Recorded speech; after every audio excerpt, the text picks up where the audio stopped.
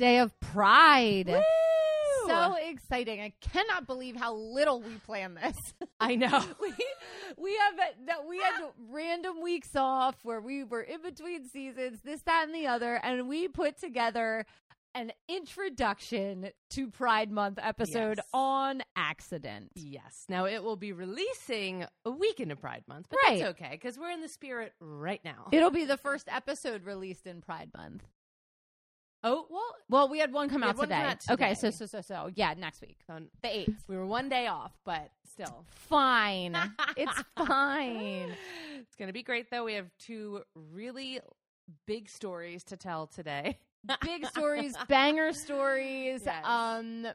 that have some, intricate details that we got to bang out. Yep. I'm so excited. It's going to be great. But we're not here to talk about Pride, even though we are going to do it. Yeah, we're here to talk about herstory On the Rocks with Katie and Allie. This is a podcast where we talk about famous women in history. And we talk about good women and bad women and fictional women and non-fictional women and LGBTQ plus women from all times and places because women have nuance. But keep in mind, we are drinking the entire time.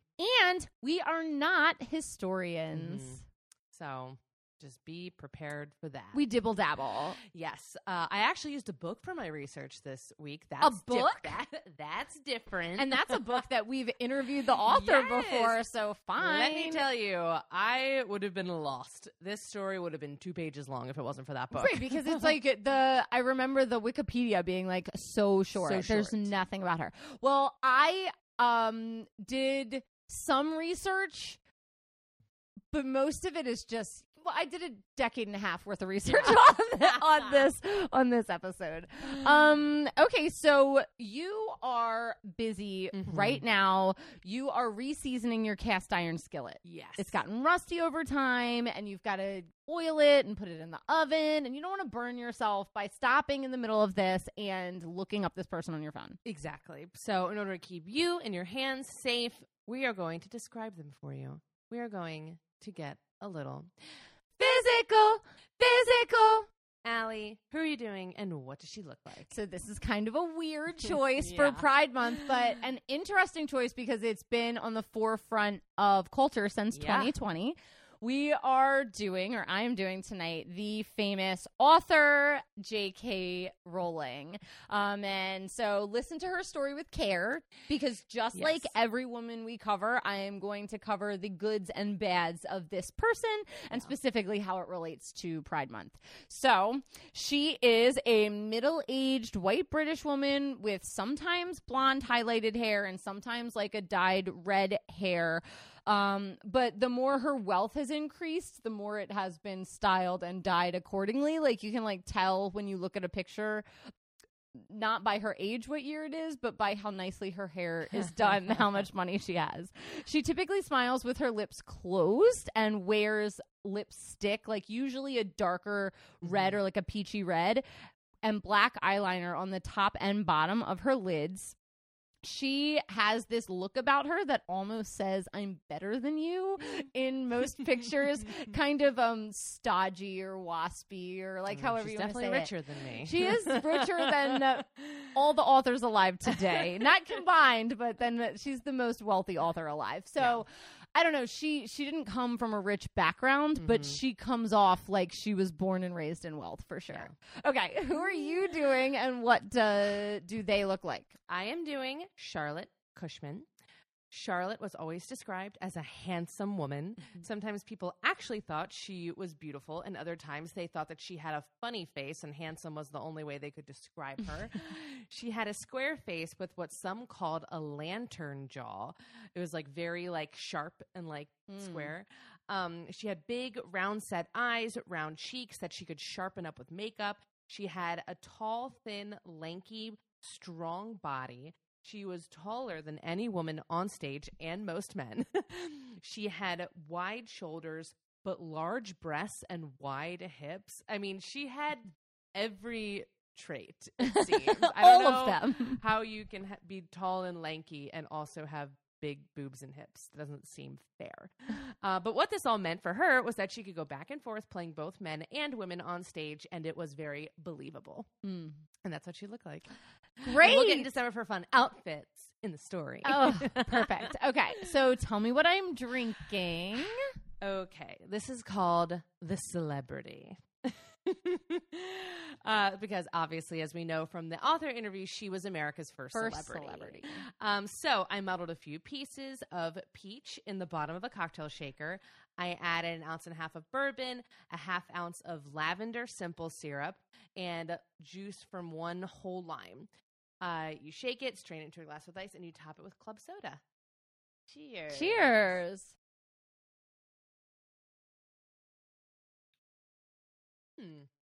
The lavender's coming through more than I thought it would. Yeah, I like it. It's very light. I feel like I could drink this and still be on a diet. Like some cocktails, I don't feel that way. Yeah, and I think it's because I used fresh peach instead of peach liqueur. Right. So really the only things that have any kind of substance are like, the bourbon and a little bit of simple syrup. Yeah, that's great. Yeah, it's really good. Nice I love it so fresh. much. I thought it almost tastes like a gin drink because it's so light. Yeah. Even though it's a bourbon drink. I wouldn't have been able to tell you there's bourbon in there if I didn't know. Yeah. All right. Delightful. So what do you know about Charlotte Cushman? So all I know about her is what we learned from the author interview. And we don't always have time to read the entire book. So we'll read like chapters here, intros and summaries of things there. So I know she was America's first celebrity. I know she was a stage actor. I know that she did a little bit of like cross-dressing back and forth. And I believe when she was acting, it was still seen as kind of irreputable to be a stage actor. And I don't really know anything else about her. As you said, like when we were doing research for the interview questions, there was not a lot involved, but which is why it's awesome that we were given books about her. Yeah. I mean, I literally could not have done this research without the book Lady Romeo by Tana Wajcik. I feel bad. I can't remember how to pronounce her name. There's a J and a C and a Z all in a row. So I'm sorry, Tana. And I also can't remember if it's Tana or Tana. It's Tana, for sure. Okay, perfect. I remember because I messed it up on the interview and had to re-say it. Excellent. But yeah, that book was so incredibly helpful. Yeah. Because there wasn't any like YouTube videos on her, and like any YouTube video there was just an interview with Tana. Right. And I can't believe it because this woman, she was so incredibly famous. Here and in London and in Rome, and I just can't believe that. It's so surprising that we don't know who she is. Yeah. Let's get into this banger. Okay. Charlotte Saunders Cushman was born on July 23rd, 1816 in Boston, Massachusetts to Mary Eliza Babbitt and Elkanah Cushman in what was later dubbed the Year of No Summer. In 1816, I think this is so crazy, it snowed in June, and they celebrated the 4th of July wearing mittens and coats. Stop it. And maybe it was a sign that Charlotte was not going to be your average child. When I was on an Uber ride in Boston, this guy was like, there's only 2 seasons in Boston, construction and winter. Because there were like all these cranes and things. I was like, oh, okay, fun. So I guess it's cold a lot. I guess so. And we know that Charlotte was the oldest of 4 children. We don't know too much about her early life, but we do know a lot about her lineage because she was a direct descendant of Robert Cushman, who helped organize the Mayflower voyage. He was a leader and a great advocate for emigration to America. He became a preacher in the colonies and was known for giving the first sermon in America, which is bananas because Charlotte will go on to do everything that the Puritans hated. Perfect. Theater and being queer. I love to spit on my ancestors' graves. It's a treat. Growing up, Charlotte was a remarkably bright and active child, excelling over her schoolmates. She loved to run wild through the woods and climb high into the trees. But she also loved books. She memorized the Bible and Shakespeare by heart, and she was always first in her class. She won the medal in arithmetic year after year, and people also noticed from an early age that she was a fantastic singer. She had a full contralto register, which I believe means that she could sing the highest highs and the lowest lows. Like she had a huge range. And she would entertain her younger siblings for hours with elaborate plays and recitals. The family was pretty well off, which was impressive because her father had built himself up from poverty. He had become a successful West Indian merchant, but unfortunately, when Charlotte was 13 years old, her father lost everything. Oh, no. And then he disappeared. Some say that he died, like Wikipedia says that he died, but the book Lady Romeo says that he simply disappeared. So I'm thinking he just bailed on everybody. Either way, though, he left the family absolutely destitute, with debt collectors literally swarming their home, taking away all of their possessions. Charlotte, being the oldest, was now burdened with helping her mother take care of the family financially, so she dropped out of school to work. Her mother used what little she had left and bought a boarding house to make ends meet, and this was one of Charlotte's very first jobs. And it was not a nice job. It was grueling work. She was emptying out chamber pots, getting the lice out of the mattresses, just like absolutely disgusting. But she kept going with the idea that maybe one day she might be able to get out and pursue a singing career. Then, years later, in 1834, a Scottish vocalist named Mary Ann Wood was visiting Boston, and Charlotte felt like this was her chance. She found out which hotel she was staying in, and she literally just went and knocked on the door of her hotel room and was like, "Can I sing for you? Can I audition for you?" And she's like, "I'm not really like putting on a production." She's like, I want to sing for you. And she's like, "Okay." I am so glad I don't live in the 1800s. No, thank you. So she sang, and then Mary asked if she could go get her husband so she could sing for him too. And she said, "Wow, this bitch has got talent." And she's like, "I am going to help you out, actually, because I think you're really great." So she contacted an old friend, James G. Mater. He was a ladies' musical director. And he said, you have to coach this girl because she is going to be a star. So this not only started a wonderful professional connection between the two of them, but a personal one. Mary Ann Wood admired Charlotte's talent, but she also admired her spirit and her dedication to hard work. So Charlotte starts voice lessons with this guy, and in exchange for the lessons, because obviously she can't pay for them, she cleaned his house. And eventually, when Charlotte was 19 years old, she made her first appearance in an opera in the Tremont Theater as the Countess Almaviva in The Marriage of Figaro. This was so successful that she soon got her second big gig as Lucy Bertram in Guy Mannering. So now she's off to the races, and she is soon traveling to New Orleans with the company to perform. Big moves, exciting.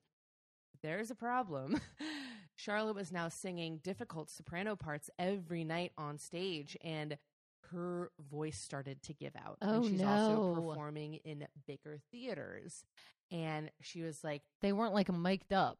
Exactly. And she said, my voice could not make it to the back of the theater. She's like, I just couldn't get it out there, And she's just so disappointed because she's like, I thought that opera was going to be my ticket out. And now, like, I literally can't sing anymore. Right. So she's also not like necessarily like a ballad, like she can't like belt it. Some people can like really belt. That's not her. She's a good singer, but not a belter. I guess so. I couldn't really figure it out. Or maybe there's just too much strain on her vocal cords. Maybe. Like, I don't think she was doing her vocal rest. Yeah. Or like, she went from 0 to 60, it seemed like pretty quickly. And like a lot of operatic singers spend years in training, and that builds up the muscles in their throats. And maybe that was part of the problem. I don't know. Maybe I'm pretending like I know anything about this. I have no idea.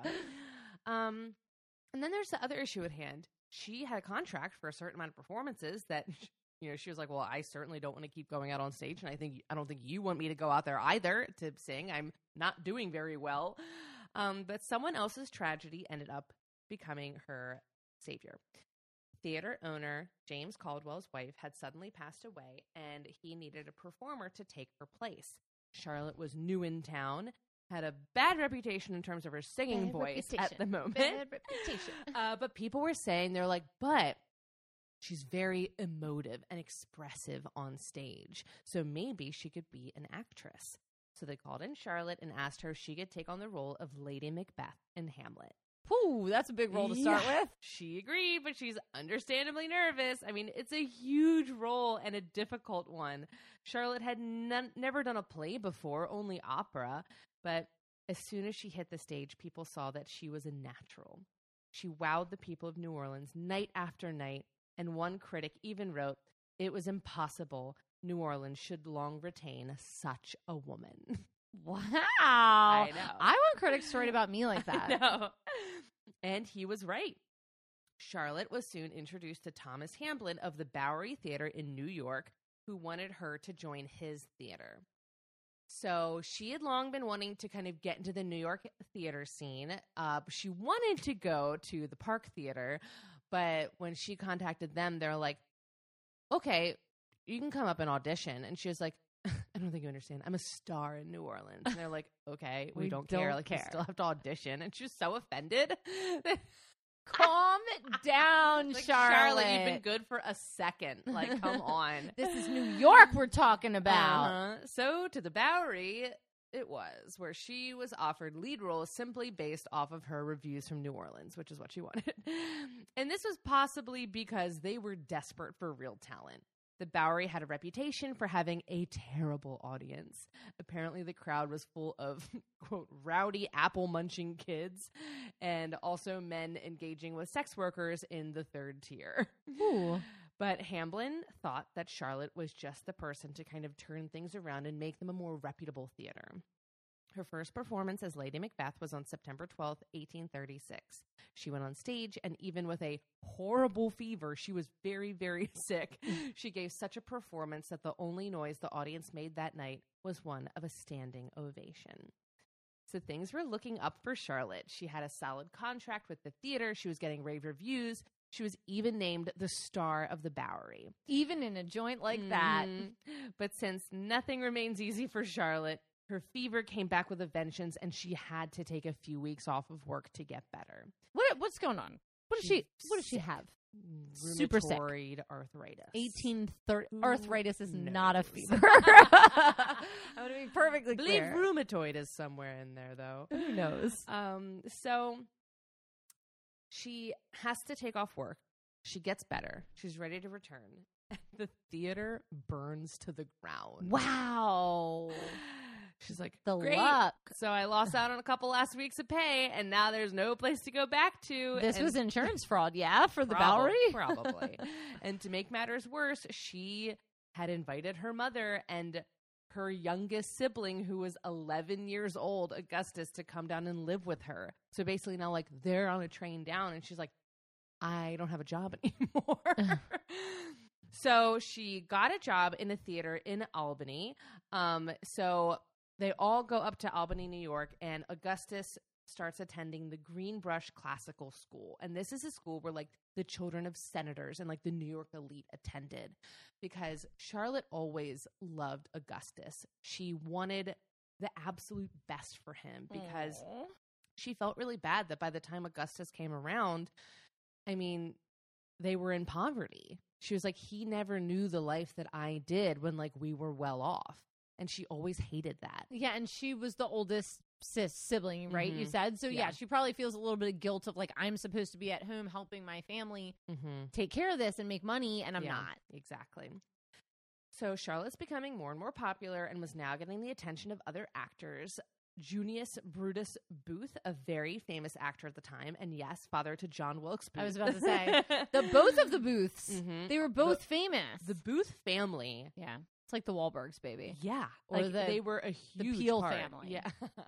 They were a huge part of this scene. Like, I did not know that when I was a kid, that, like, they were all very famous actors. Yeah. Oh my God. So it would be it would be like if the Hemsworth brothers. Yes, that's a much better. Right. Like, they are so famous, and, like, after, it'd be like if the least famous Hemsworth brother murdered the president. Right. And then listen, this is crazy. I saw he jumps off of the balcony after murdering Abraham Lincoln and shouts one of his brother's famous lines. Yes, he does. Can you imagine if the least famous Hemsworth jumped down and, like, yelled a line from Thor? I saw a whole, like, meme online comparing the Hemsworths to the Booths and, like, how it would go down. That's and so who they, I was like, no way, that's terrible. I love that. So she wants the best, and Junius Brutus Booth, also Baltimore native, very woo, woo, woo, woo, woo, John Wilkes. Yes, my mom, that one-room schoolhouse that was at the church that she grew up in, like, she went to school in this, like, schoolhouse for, like, Sunday school or whatever. He went there. Yeah, I visited his grave not long ago. It's a really big grave, like, for somebody who did a terrible, terrible thing. Yeah. So Junius is interested in her. He's a bigwig in the theater scene, and he seeks her out to play his Lady Macbeth. So it's her career's get more and more people in the know are getting around her. So her career is going well again, but all of her money is going toward making Augustus's life absolutely magical. She even buys him a horse so he can keep up with his classmates, and a little velvet blue riding jacket. She just wants him to have this incredible life. But she can't spend a lot of time with him because her theater schedule is crazy. So she's already planning, maybe we can go back to Manhattan, and that way, I'm closer to the theater that I work at, so I can spend more time with him. And then suddenly, Augustus dies. What? He fell off of the horse that she had bought him. Well, listen, horses are dangerous. I know. It's so sad. It's a Christopher Reeve situation. What? Wasn't he Superman? Yeah. He was the original Superman. Fell off a horse. That's how he got paralyzed. I didn't know that. Yeah. Oh, my God. That's where that came from. Terrible. So Charlotte falls into a depression, but she keeps working and, because she had to. And she said the work was eventually what saved her. She said it gave her a way to kind of conquer her grief, and she put it into her acting, which made, obviously, her playing of Lady Macbeth even more dramatic and incredible. And soon, she finally made it to the Park Theater, where she gave one of her most mesmerizing performances as the old gypsy woman, Meg Merrileus. I don't know if that's how you say it. Never heard of this character. She completely transformed her appearance by using makeup and her costume choices, because I didn't know this, but actors provided all of this themselves at the time. There was no costume department. Really? You had to bring your own clothes, which is very interesting. But her talent for transforming her body with makeup and clothing was so insane that people could not believe that the young lithe Charlotte Cushman was actually this old crone. Wow. And you can still see pictures of her in this costume it's on her Wikipedia page. Does she have any TikTok how-tos on transforming into an old crone? Influencer. Is she the evil queen in Snow White? So things are back on track. She's getting over the death of Augustus, and then another sibling shows up at Charlotte's door. Her sister Susan, who at 14 had been bamboozled into marrying a 50-year-old man who lied about being wealthy and then abandoned her when she got pregnant. What a douchebag. He's not great. So Charlotte brings her into her home, and Susan gave birth to her child Ned when she was 15. Susan was not in a good place. This was not the life that she had wanted for herself, and Charlotte thought, well, the stage in my career saved me when I was at my lowest point, so maybe he can do the same for Susan. So once Ned, Susan's son, was ready to be left with their mother, Mary, so they're all living together, so Mary just kind of becomes the childcare, Susan takes to the stage, and it was great for her. And it kind of made her feel like she had a purpose again. And it was nice, them working together, because Charlotte already knew the ins and the outs, so it's just a little bit easier for her to get a career going. And although Charlotte was obviously successful, her theater career was also filled with enemies or people who didn't like her. And there were a few powerful people who tried to push her out. In one instance, she had been cast in the play Oliver Twist, but in the role... Simone, would you cast me as Oliver, yes, just based off of that 100%. alone? Okay, yes. Thank you. But she was cast as the role of Nancy, the prostitute. This role was normally given to someone very low in the company, not a veteran Lady Macbeth. She was being snubbed, but instead of it letting it get the better of her, she went down to the area known for sex work called the Five Corners and studied the sex workers there to get a sense of who they were as people and not just as objects. She even traded clothes with one of these women to get an authentic wardrobe. And apparently she brought so much heart and humanity into this performance that people wept for Nancy when she's murdered in the play, which had never been done before. Right, she's method acting. She is. Before that's a thing. Walt Whitman, the famous writer, said of her performance that it was proof that America was at last ready to compete with Europe as a cultural powerhouse. Walt Whitman loved Charlotte Cushman. Walt Whitman, interesting. So she's obviously crushing these roles that are kind of meant to knock her down a peg, but after 3 years of being at the Park Theater, her contract was up. She wanted to renew it on the condition of getting a raise, which she obviously deserved, but they said no. They didn't want to give her a raise, or they didn't want to renew it? Both. Oh, it's an Amy Sherman Palladino thing. Yes. So she ends up moving to Philly to manage the Walnut Theater. But then the famous actor William McCready comes to New York, and he asks her to come and act with him because he's heard how good she is. She can't leave the Walnut yet because she has a contract there, and she doesn't want to say no, so she just does both, taking the train back and forth between Philly and New York. Talk about a commute. It's ridiculous. Especially trains back then. This isn't like Awful. the Mark. No, it's not. McCready is really impressed with her and basically tells her, like, look, you need to go to London because America, as Walt Whitman pointed out, isn't ready to accept a woman with your level of talent. Wow, get on the West End, girl. Get there. The Globe. We need you. Wait, that had burned down. We need you at the Globe. All her theaters burned down, I guess. Do. She's cursed. So while still supporting her family, Charlotte starts to put money aside for herself for the first time ever in the hopes of going to London. But even though she soon has the money saved up, she still wasn't going. But it wasn't a fear of going across the pond for the first time. It was because she had fallen in love. In 1843, she met a woman named Rosalie Scully. She was the daughter of the famous artist Thomas Scully, and they met while he was doing a portrait of Charlotte. Rosalie was interested in painting, so they painted her at the same time so she could get practice. The two women soon became very close, and Charlotte spent every free moment enjoying her company and the company of her very big, welcoming family. They spent time lazing around Rosalie's studio, going on long walks and horse rides. Charlotte often bought her jewelry to show her affection, and in return, Rose would do miniature paintings of Charlotte for her. With the confidence of a new and exciting relationship, Charlotte decided to challenge herself professionally. She was going to play Hamlet. No more Lady Macbeth for her.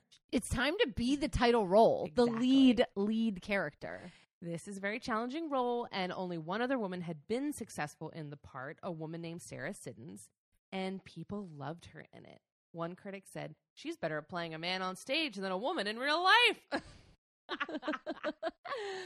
But even though she's making headway as Hamlet, she's still not feeling fulfilled with the theater scene in America. So she reignites her plans to go to London. Rose was supportive, but the idea of separating was really weighing on them.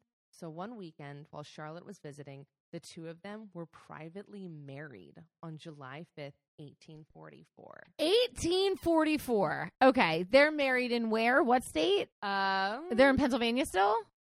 I literally, she is so back and forth between so many She's places. on the East Coast somewhere. She's on the East Coast. I don't know if Rose is in, I feel like she's in Philly, but I don't know if she's in Philly or in New York. Yeah. I can't tell. So how did marriages like this take place? Did you find an accepting pastor, or was it an accepting government official, or was it just like in lieu of doing an actual ceremony, or did people not give a shit yet? No, so this was more so just something the two of them did together. Okay. It was almost more like obviously, there's no legality to this. Like, no one else was present, from what I understand. There wasn't even, like, any cool pastor that was involved. It was just, like, they considered themselves married because they went out into a field and, like, swore their undying love together. Exchange rings. Yep, they had rings. Till death do us part, sickness and health. Yes. So they basically conducted their own private wedding ceremony with rings and just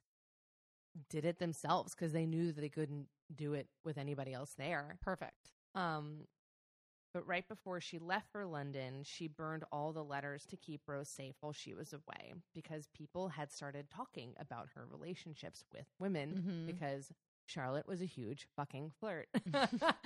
And she wasn't hiding the fact, really, that she was interested in women. Like, young women would come through in the theater world and she would flirt with them and, like, all this other stuff.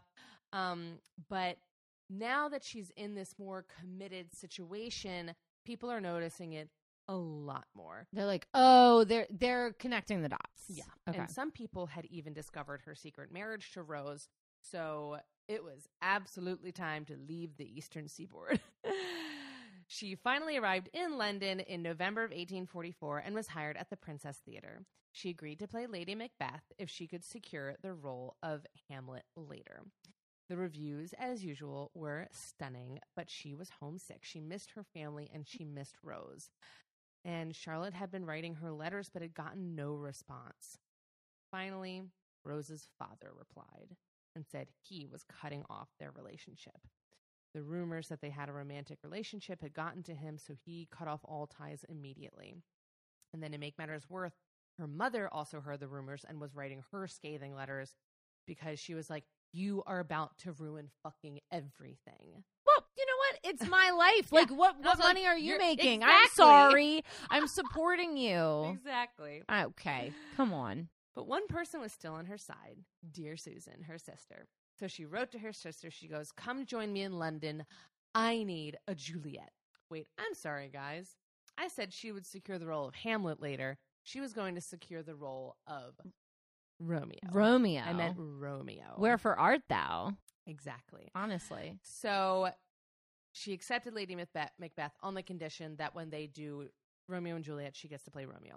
So her sister comes over, plays Juliet. So the two sisters played the star-crossed lovers. Perfect. I love that. Some people loved and some people hated. They're like, that's a little weird. I'm fine with it. They're actors. Whatever.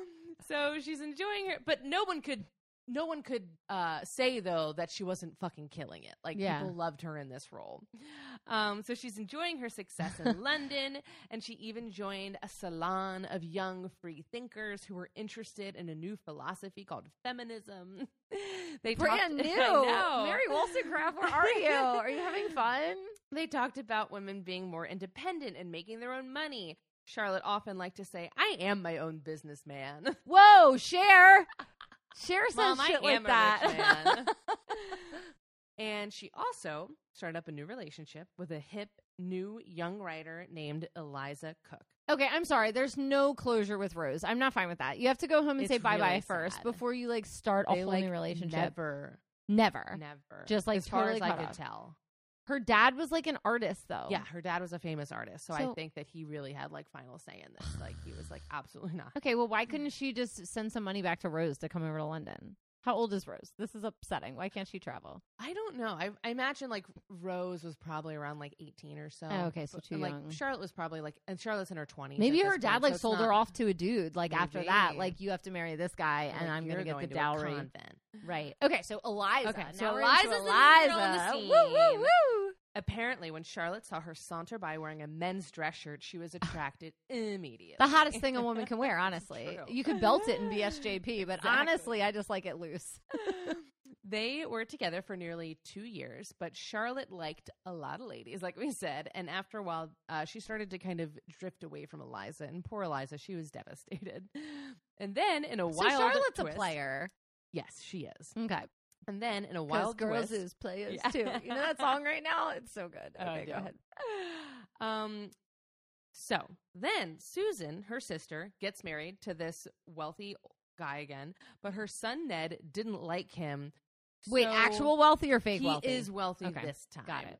So she gets married. Ned doesn't like him. But Susan isn't willing to deal with either Ned being mad at her for marrying this guy or not marrying this guy for her son. So Susan leaves with this guy and Charlotte just adopts Ned, her son. Her son. Weird. What's Ned a nickname for? Nedward. Shut up. Shut up. I'm serious.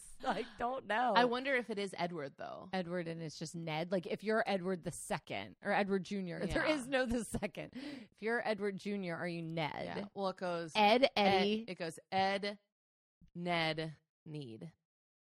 Stop. And then Thneed, because everybody needs a Thneed. That's the thing everyone needs. You can buy them for what, $2.98? Yes. What is it? I wish I memorized every Dr. Seuss book. And also, so like now Charlotte's a mom and she needs a new Juliet, which wasn't hard to find because everyone wanted to work with Charlotte. And to play Juliet. Yes, exactly. And Ned was well taken care of. Like, honestly, he was probably better off with Charlotte because she was worth around $600,000. Back then money? Back then money. Whoa, she's like a multi-millionaire. She's so wealthy. So because she's obviously a bona fide star in London, New York starts to play around with the idea of bringing her back home. The Park Theater is under new management, and they're like, sorry, you were treated so poorly here a few years ago, but we want you back. So she's excited by ideas, but yet again, a girl is getting in the way of her plans. She had started a very serious relationship with a woman named Matilda Hayes, who everyone called Max. And very this cute. time around, they were not nearly as secretive as she had been before with their relationship. They would come to parties together wearing matching outfits, which usually consisted of collared shirts, ties, waistcoats, and full skirts down to the floor. They even got professional photographs taken in these outfits. That's like Harry Styles on the cover of Vogue. Calm down. It's so good. Now, of course, they couldn't be blatant everywhere they went. They weren't, holding hands in Westminster Abbey or anything like that. But they had found these like kind of circles of like-minded people. Because I do want to point out that like at this time, some women who had engaged in similar relationships had been whipped in the public square. Like it was still like not okay. Like corporal punishment. Yes. Okay, see, I didn't understand that was happening. I thought you would get like a fine or like spend a couple weeks in jail. This is still like it's still really bad. Public beatings. Yeah. That's But, disgusting. this is the age where like a lot of people were kind of starting to do a little free thinking. So there were bigger pockets of people that you could like be a little more free in, from what I understand. And maybe it was when too many people who weren't in those circles were finding out that Charlotte said, time to leave. But this time, Max was coming too. Headlines read, "The greatest American actress is finally returning to the U.S." And then in smaller letters somewhere else in the thing, it would say, accompanied by her friend, Ms. Hayes.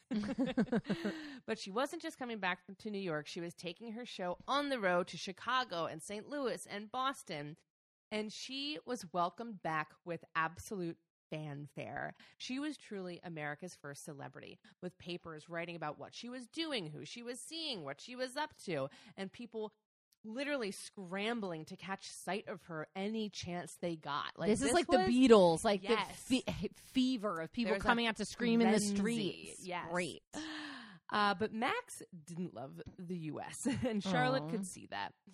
So in Boston, the pair had met another couple, Grace Greenwood, the first female reporter for the New York Times. Very cool. We had an Alice Greenwood recently. Mm-hmm. We're just a famous crew. We really are. There's a lot of girls that really do things. And it was a sculptor, Harriet Hosmer.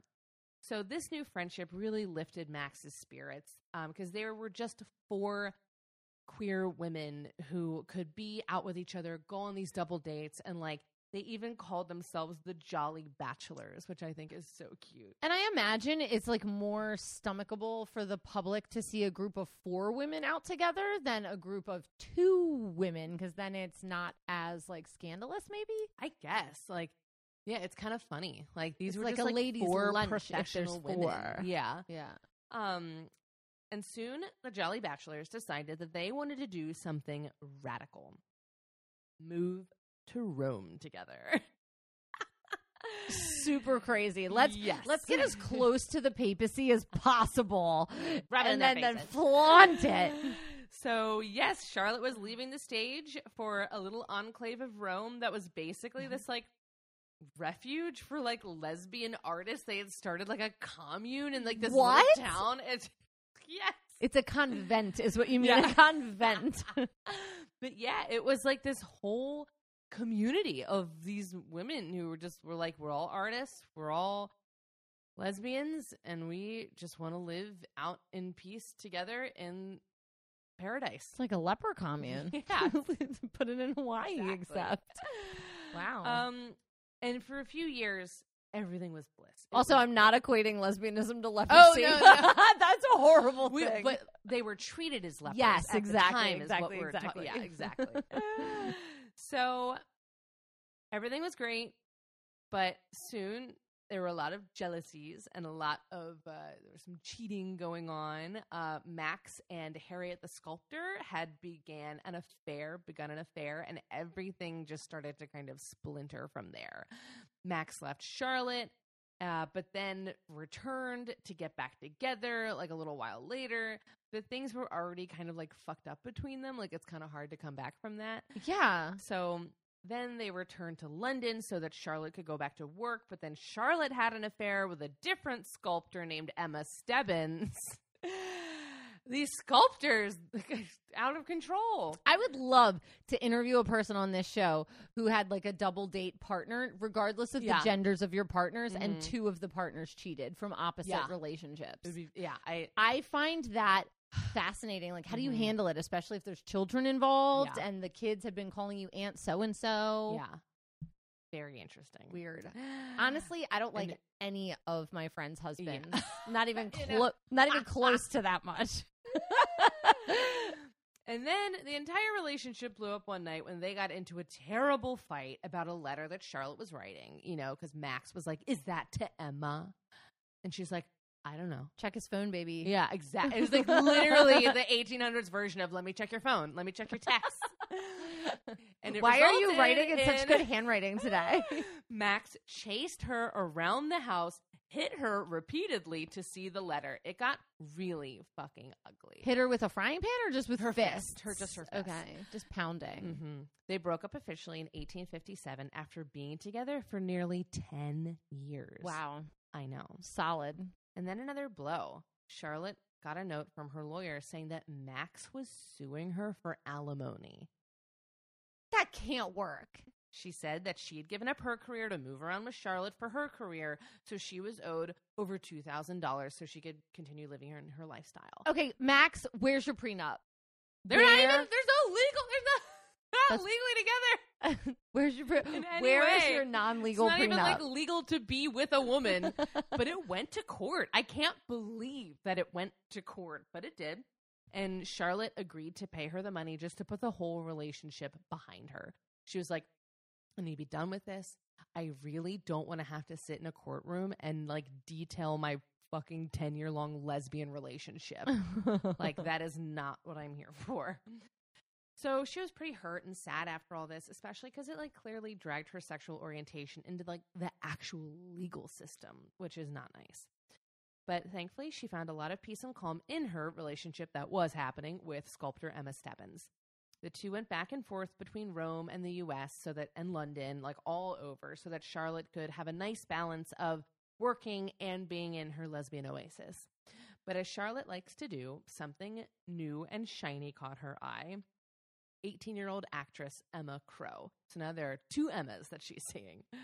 The two women began an affair. How old is she that she's dating someone who's 18? Okay, so it's like 1857, 1858. She was born in 1816, so she's in her 40s? Yeah. That's not great. Not great. I don't love it. You know, male actors do it all the time. Mm-hmm. But still, I don't like. The age gap is hard because the one party has so much more power than the younger person. Exactly. Okay. So the two women begin an affair, and Cushman often called her my little lover. Emma Stebbins, the one that she's been dating for a while, knew about it, but she thought that it was just kind of a flirtation. So she wasn't super worried about it.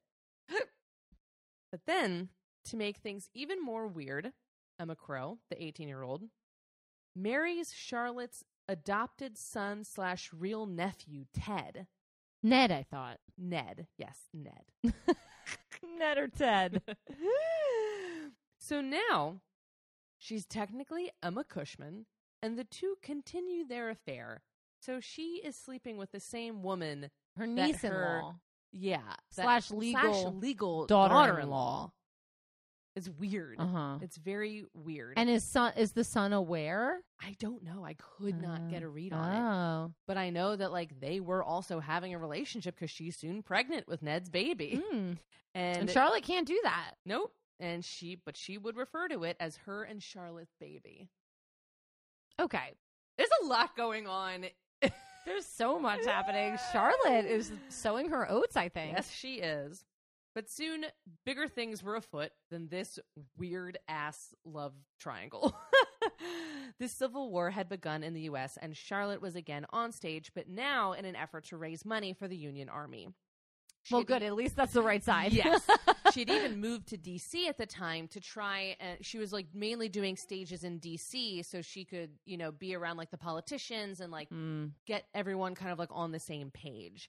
So she moved in with Secretary of State William Seward, of course, which meant that she would regularly dine with President Lincoln, whom she said was so funny that sometimes she would forget what she was trying to say. She said he had a wonderful sense of humor. Who would have thought Lincoln would come up at the beginning and end of this story? I know. A treat. But yeah, she said like they became friends because he loved to talk about the theater. He loved going to see plays, and his favorite was Hamlet, which of course Charlotte was very well versed in. So she invited him to see her perform Hamlet at Ford's Theater.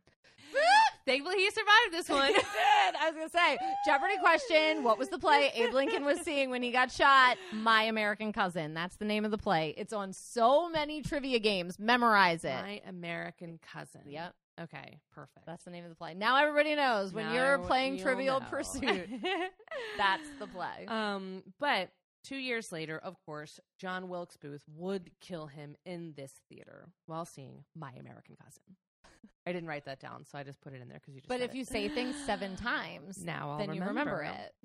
Charlotte was devastated, not only because she was like good friends with Abraham Lincoln, but she was like, what is going on in the U.S.? Honestly. And she had known John and the Booth family for years. Yeah, they're all in the same acting circle. In the same circle. It's like weird to me that she was like, oh yeah, like I was close to him. It's like when you find out that like someone you went to high school with became like a mass shooter or something. You're like, what?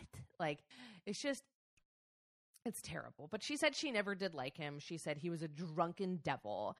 And, you know, she just grieved really deeply for the president and for what was happening to America. She's like, what is going on? Civil wars, assassinations? Like, I hate this. Then same girl. Same. I hate it. Why is the world like this? Then she had something else to grieve. In 1869, Charlotte was diagnosed with breast cancer. She underwent an aggressive lumpectomy, refusing to use anesthetic, so she was wide awake. And they just like cut a chunk of her boob out? Because she was like the science wasn't 100% for anesthesia. So she was like, I know that like a lot of people die from like the anesthesia. So she was like, I don't really want to risk that. So I'm just going to.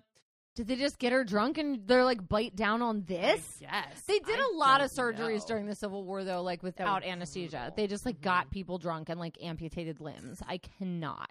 No thanks.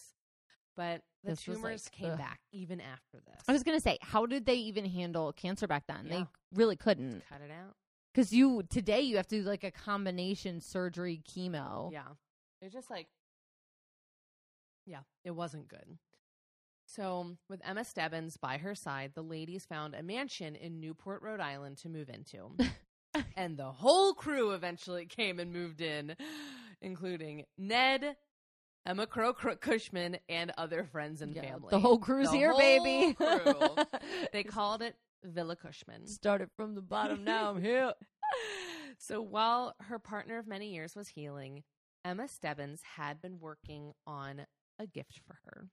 She had been asked to design a fountain for the Bethesda Terrace in Central Park.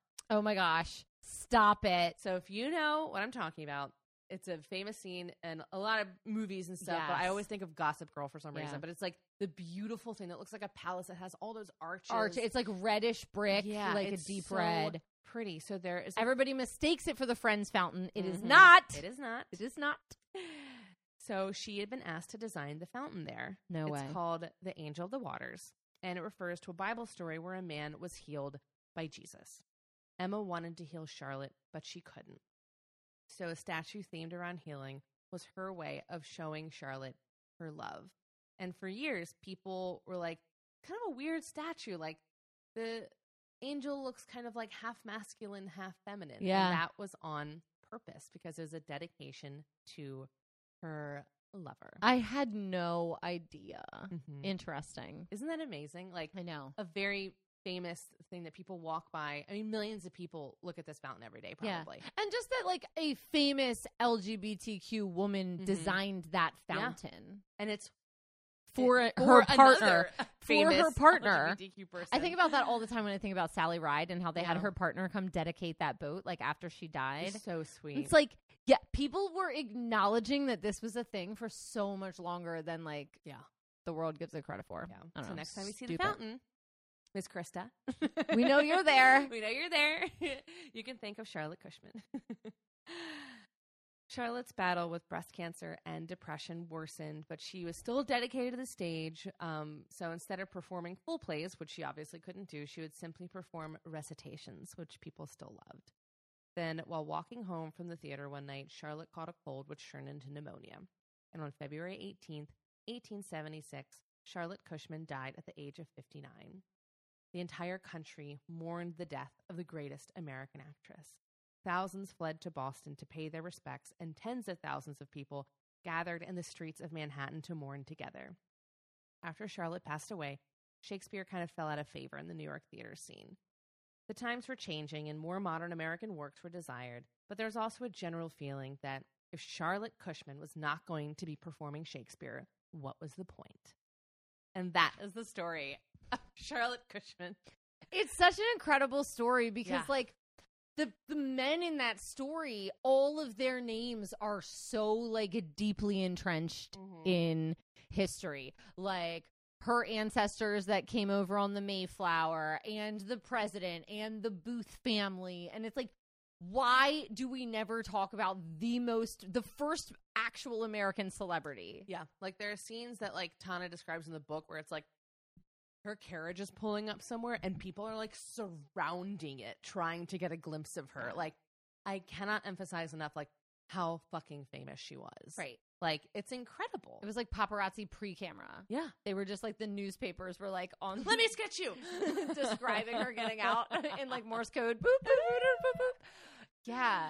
It's amazing. It's such a cool story. And I love all of her female relationships. I love that she wasn't, like, a person that was, like, super monogamous her whole life. Like, that she kind of moved through life like a traditional celebrity, but with a different, like, orientation. Yeah. I love that. What a cool story. I'm so excited to compare her to there's a lot to say. Madame Rowling. All right, see you in a few.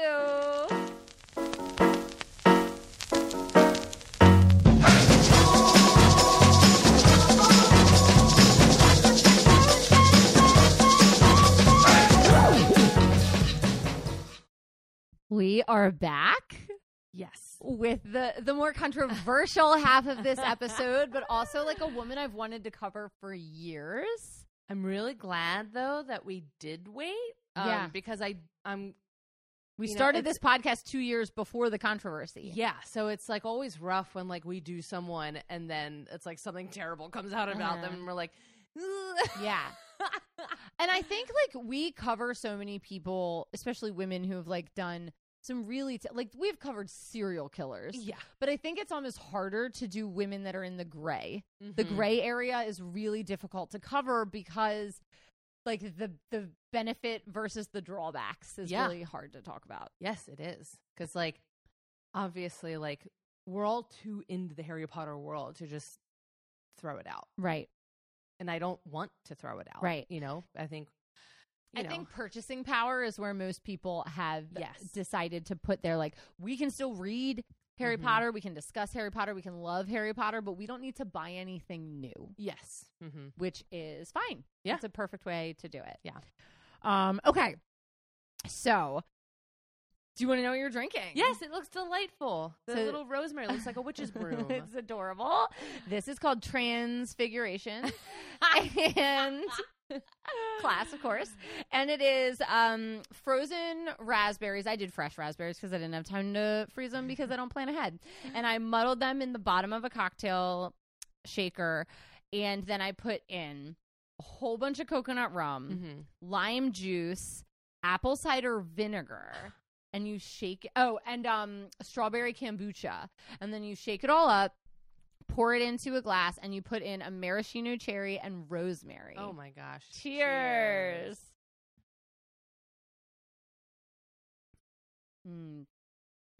There is so much going on in this So cup. much. I don't taste the apple cider vinegar, though, really. I get it a little bit when it first hits me, but then it's so overwhelmed by the coconut.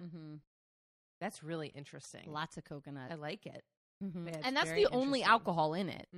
So we've been kind of light on alcohol tonight. It's mostly like mixers that we're drinking. Yeah, the vinegar hits me in like the back of the throat. Is this the first time we've used vinegar in a cocktail? I don't think I have. You might have. I might have. I don't remember. Yeah. It's a little sweet. I think I might, if I was to do it again, I would take out the, we don't need the simple syrup. I think it'd be fine with the lime and the kombucha and all that other nonsense. All right. I really like it, though. It is good.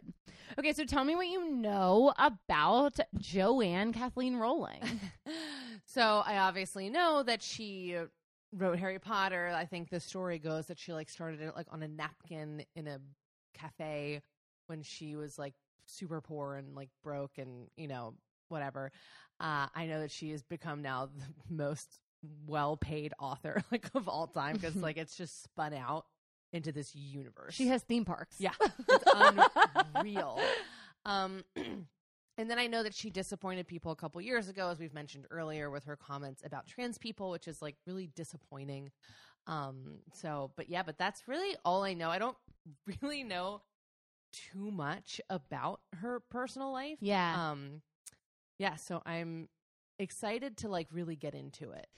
Her story is so interesting, and she was such a hero for so long, especially to a lot of communities who felt underserved, like the LGBTQ plus community felt like she really understood them. And I think that's why it was such a slap in the face when this happened. It's kind of like I saw myself in that character, and now you're telling me that like that was like a delusion. Right. There are things like when she came out in an interview and said that Dumbledore was gay, people were like, wow, that's really amazing. And a lot of people equate Lupin dealing with being a werewolf with HIV or AIDS positive. Like there's a lot of like correlations that people drew that now they're like rethinking in their heads. And that's really hard to feel shunned by somebody who was a hero for so long. So I'm going to tell you the hero part of her story and then also the kind of the backlash that has happened in the last couple of years. As I said right at the top of the show, Harry Potter is like was for a very long time my big fandom. So I have learned a lot of this just throughout the years. I've watched interviews with her, you know, YouTube deep dives. I was big into MuggleNet back when we were waiting for the Harry Potter books to come out because they would like do predictions on what they thought was going to happen. The two podcasts, MuggleCast and Alohomora, have people who are so deep into it that they even call her Joe. That's her nickname. They'll be like, Joe was thinking this when XYZ happened. I watched the whole life of JK Rowling and then, just did a little reading online just to make sure I filled in all the blank spaces. Perfect. So Joanne Kathleen Rowling was born July 31st, 1965. And that birthday might sound familiar because it's the birthday of our favorite little wizard hero, Harry Potter. I did not know that they had the same birthday. Yeah, that's so cute. Except he was born in 1980, not 1965. But her birthday is July 31st, just like his. She was born to a working class family. Her parents were Anne and Pete Rowling, who met the previous year to when she was born on a train. They were sharing a trip from, guess it, King Cross Station, London, to meet their naval postings in Scotland. Her mom, Anne, was one of the Wrens, the Women's Royal Navy Service. Wow. And her dad was in the Royal Navy. So they're together. They're 19 years old, and they leave the Navy because Anne is pregnant. Oh, my. So they get married 3 months before they have Joe. So 19, pregnant, married, brand new baby.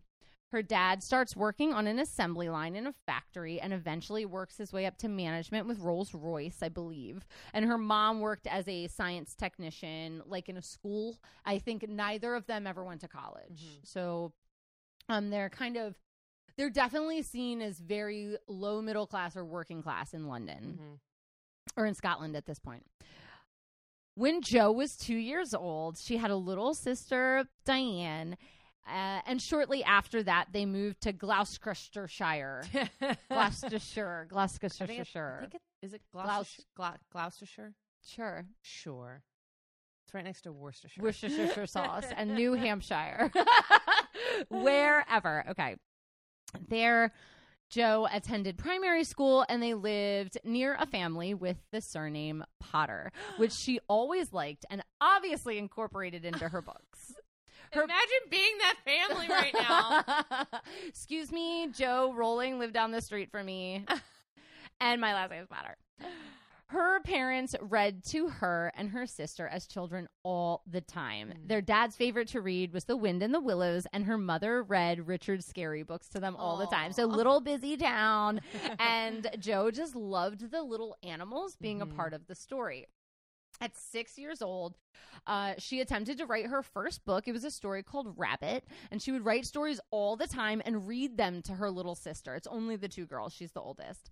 This story was about a rabbit and a bumblebee, and I just want to point out, for the sake of Harry Potter fans, that Luna Lovegood's Patronus is a hare. So rabbits are very connected to JK.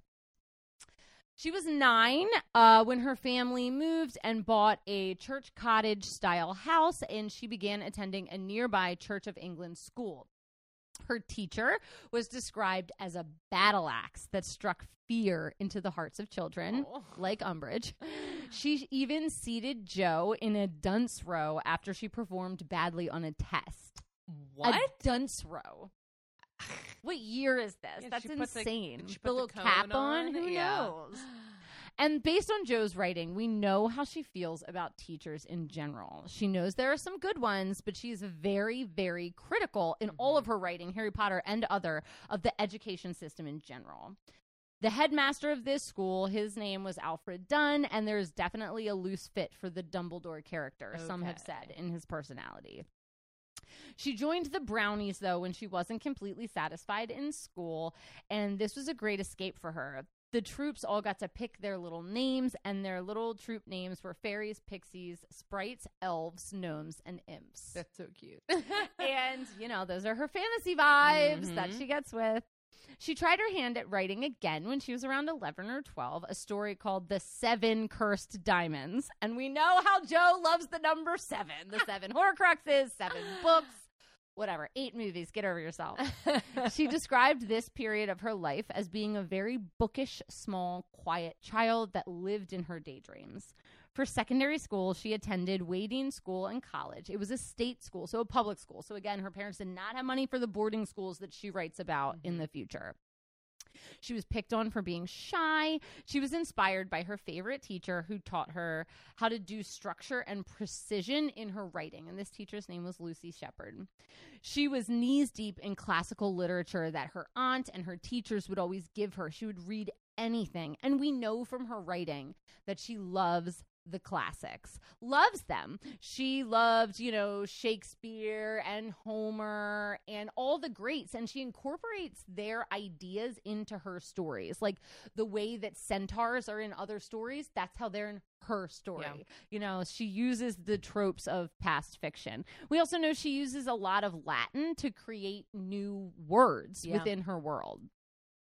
When she was a young teen, she was given Huns and Rebels, which is an autobiography of the civil rights activist Jessica Mitford. And this woman became Jo's hero. She devoured every book this woman ever wrote.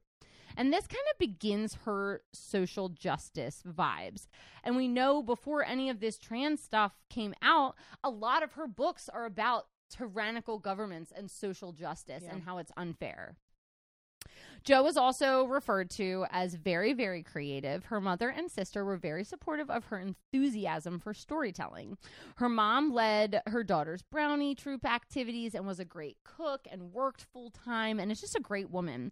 The 3 girls would walk to and from school together and share stories about their day, and they just had a great relationship. Her mom's boss even described her mom as absolutely brilliant, a sparkling character, and very imaginative. But Anne Rowling would soon be diagnosed with a serious strain of multiple sclerosis. Oh, no. She was only 34 years old, and Joanne was 15. Oh, my gosh. Anne had to give up her job, and the Rowling home became complicated with her mother's illness and then a strained relationship between her parents because of the illness and no money and the economic issues. So home was a difficult place for her to be as a teenager. She wanted to be at school, not at home, just like some other famous wizard characters we know about. Yeah. And then her very own relationship became very strained with her dad. He had definitely wanted a son, as most men did at that time, and he let her know that. And she became very obsessive compulsive in school, always needing to follow the rules and be right and do the right thing. And all of this does sound familiar. The perfect mother figure, gone too soon, hating being at home. So Jo in high school began to smoke, listen to alternative rock. She cut her hair like in that weird like bang, short, like almost like Joan Jett hairstyle. She started using black eyeliner. She wanted to play the electric guitar. And she had a best friend named Sean Harris. And she and Sean Harris used to escape together in his turquoise Ford Anglia. Perfect. Stop it. Sean! Come on, Sean. Can you get out of here? Oh, my gosh, with your Weasley ass. Come on. I know. She even says that Ron Weasley is loosely based on her dear friend, Sean Harris. I love that. There's just like all these like little things that like as you're going through it, like I could just see it, you know? Because like I've not been as well versed in the universe as you, but like obviously like I read all the books, I've seen all the movies, and like I don't know. It's just interesting picking up on these like little things. And you can see like where and why she put them in their books, as most fiction writers do. Like they don't just come up with all this shit in their head. They're basing it on things that have happened in their life and just fantasizing it a little bit. She became much more interested in schoolwork when she was upset by home because it was a perfect escape. She was not a super exceptional student at school, but she was one of the top in her class. She took A-levels in English and French and German and achieved 2 A's and a B and was then named head girl of her school. Wow. She has always said that Hermione is loosely based on herself, and that's why Hermione is wrong often in the book. Like, there isn't any character that's right all the time. Not Hermione, not Dumbledore. And she says that Hermione... Not me, not Hermione. You. And, like, she says that Hermione's not a character she's super proud of. Like, she wrote Hermione as super annoying because she thought she was annoying as a kid. Like, she wrote Hermione as not good around boys because she was not good around boys. But that's why we love her. I know. It's because it's, like, the full scope of, like, a teenage girl because it was written from such truth. Yeah. Instead of, like, oh, she's the cool one that all the boys like. It's like, no, they hate everybody else hated her. Even the other girls hated her. Yeah. Like, Lavender Brown and Parvati are like, ew, get out of here. So, she then applies to Oxford University, but was rejected. A lot of Jo's biographers say at this time, it was a privileged thing. There was no way they were letting in anybody other than a perfect student to Oxford that went to public school. Yeah. Like, she went to state school. It just wasn't going to happen. So she went to the University of Exeter, and although she loved English, she studied French and the classics because her parents told her that the job opportunities were important if you were bilingual. So she was an average student. In college, she prioritized her social life over studying, and she sat around reading Dickens and Tolkien. She loves Lord of the Rings. She's a huge Lord of the Rings fan. I did not know that. There's a famous, like, fan art in one of the illustrated books of Ron Weasley's room, and on his bookshelf that Lord of the Rings is, like, in the background of his bookshelf. Okay. Because why wouldn't the Weasleys read Lord of the Rings? Right. Of course they would. Because their dad brought him Muggle stuff. Okay. She recalls doing very little work in college, but she did do a year of study away in Paris. She says she loves France in general, but by the way that she writes the Delacour family, we know that she thinks that the French people are a little snooty. She definitely treats them as such in her stories. And the whole school, all of Beauxbaton. Yeah. She graduates from Exeter with a BA. After college, Jo moves into a flat with her friends and takes a course in being a bilingual secretary. While working temp jobs around London, she's hired by Amnesty International to document human rights issues in French-speaking Africa. So she is interpreting these letters that have been smuggled out of totalitarian governments in Africa. And, like, we see so much governmental hate from her. Especially in her adult novels. Yeah. And while HP is about wizards, we know it's really about the ministry doing a shit job. Yeah. She also began trying her hand at writing adult novels, but none of them were ever published. In 1990, she planned to move with her boyfriend to Manchester and was often on the train visiting before the actual move. So she's on trains for a lot of time. Once on a train, she's delayed for 4 hours, and the characters of Harry, Ron, and Hermione pop into her mind. But she has no pen or paper, so all she can do is close her eyes and meditate on these characters and, like, try to fully explore who they are. As soon as she gets to her flat, she sits down and tries to write out the first chapter. It is nothing like the first chapter we have today. What's the first line? Mr. and Mrs. Dursley of number 4 Privet Drive were perfectly normal. Thank you very much. I think that's the first line of the book. Okay. We have to ask Caroline. She'll know. Yes, she will.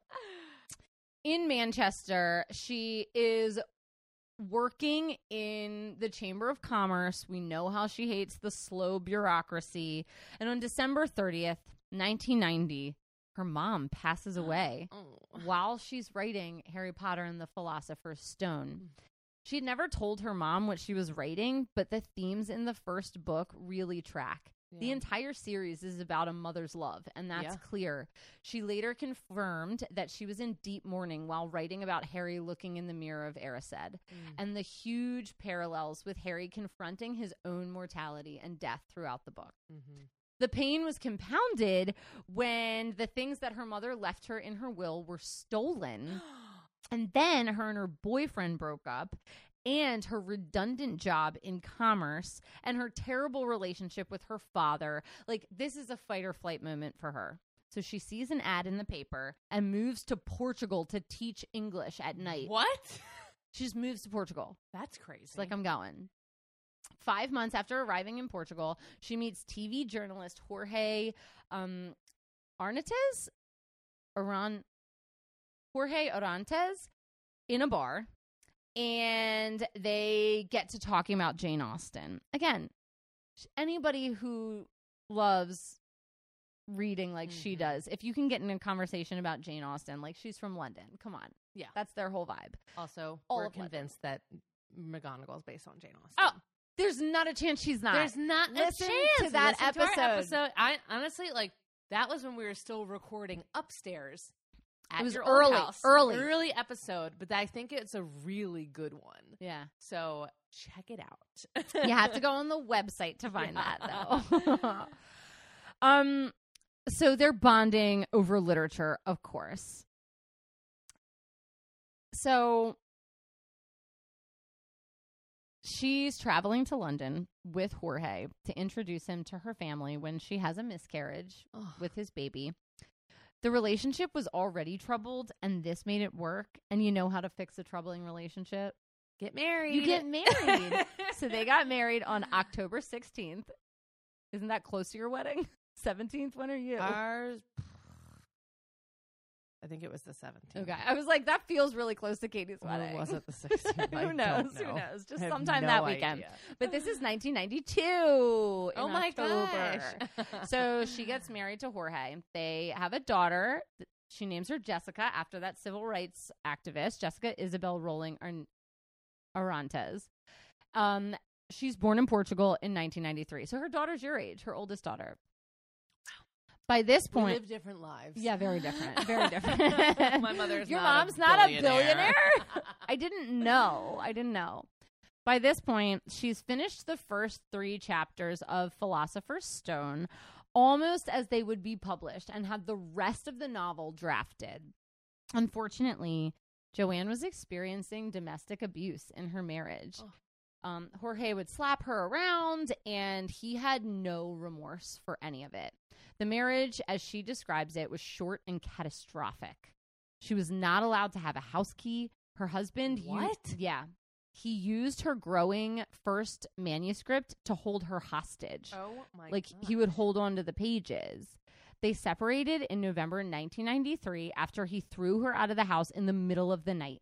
She returned with the police to get her daughter, and they went into hiding for 2 weeks before leaving Portugal. Oh, my gosh. Yeah.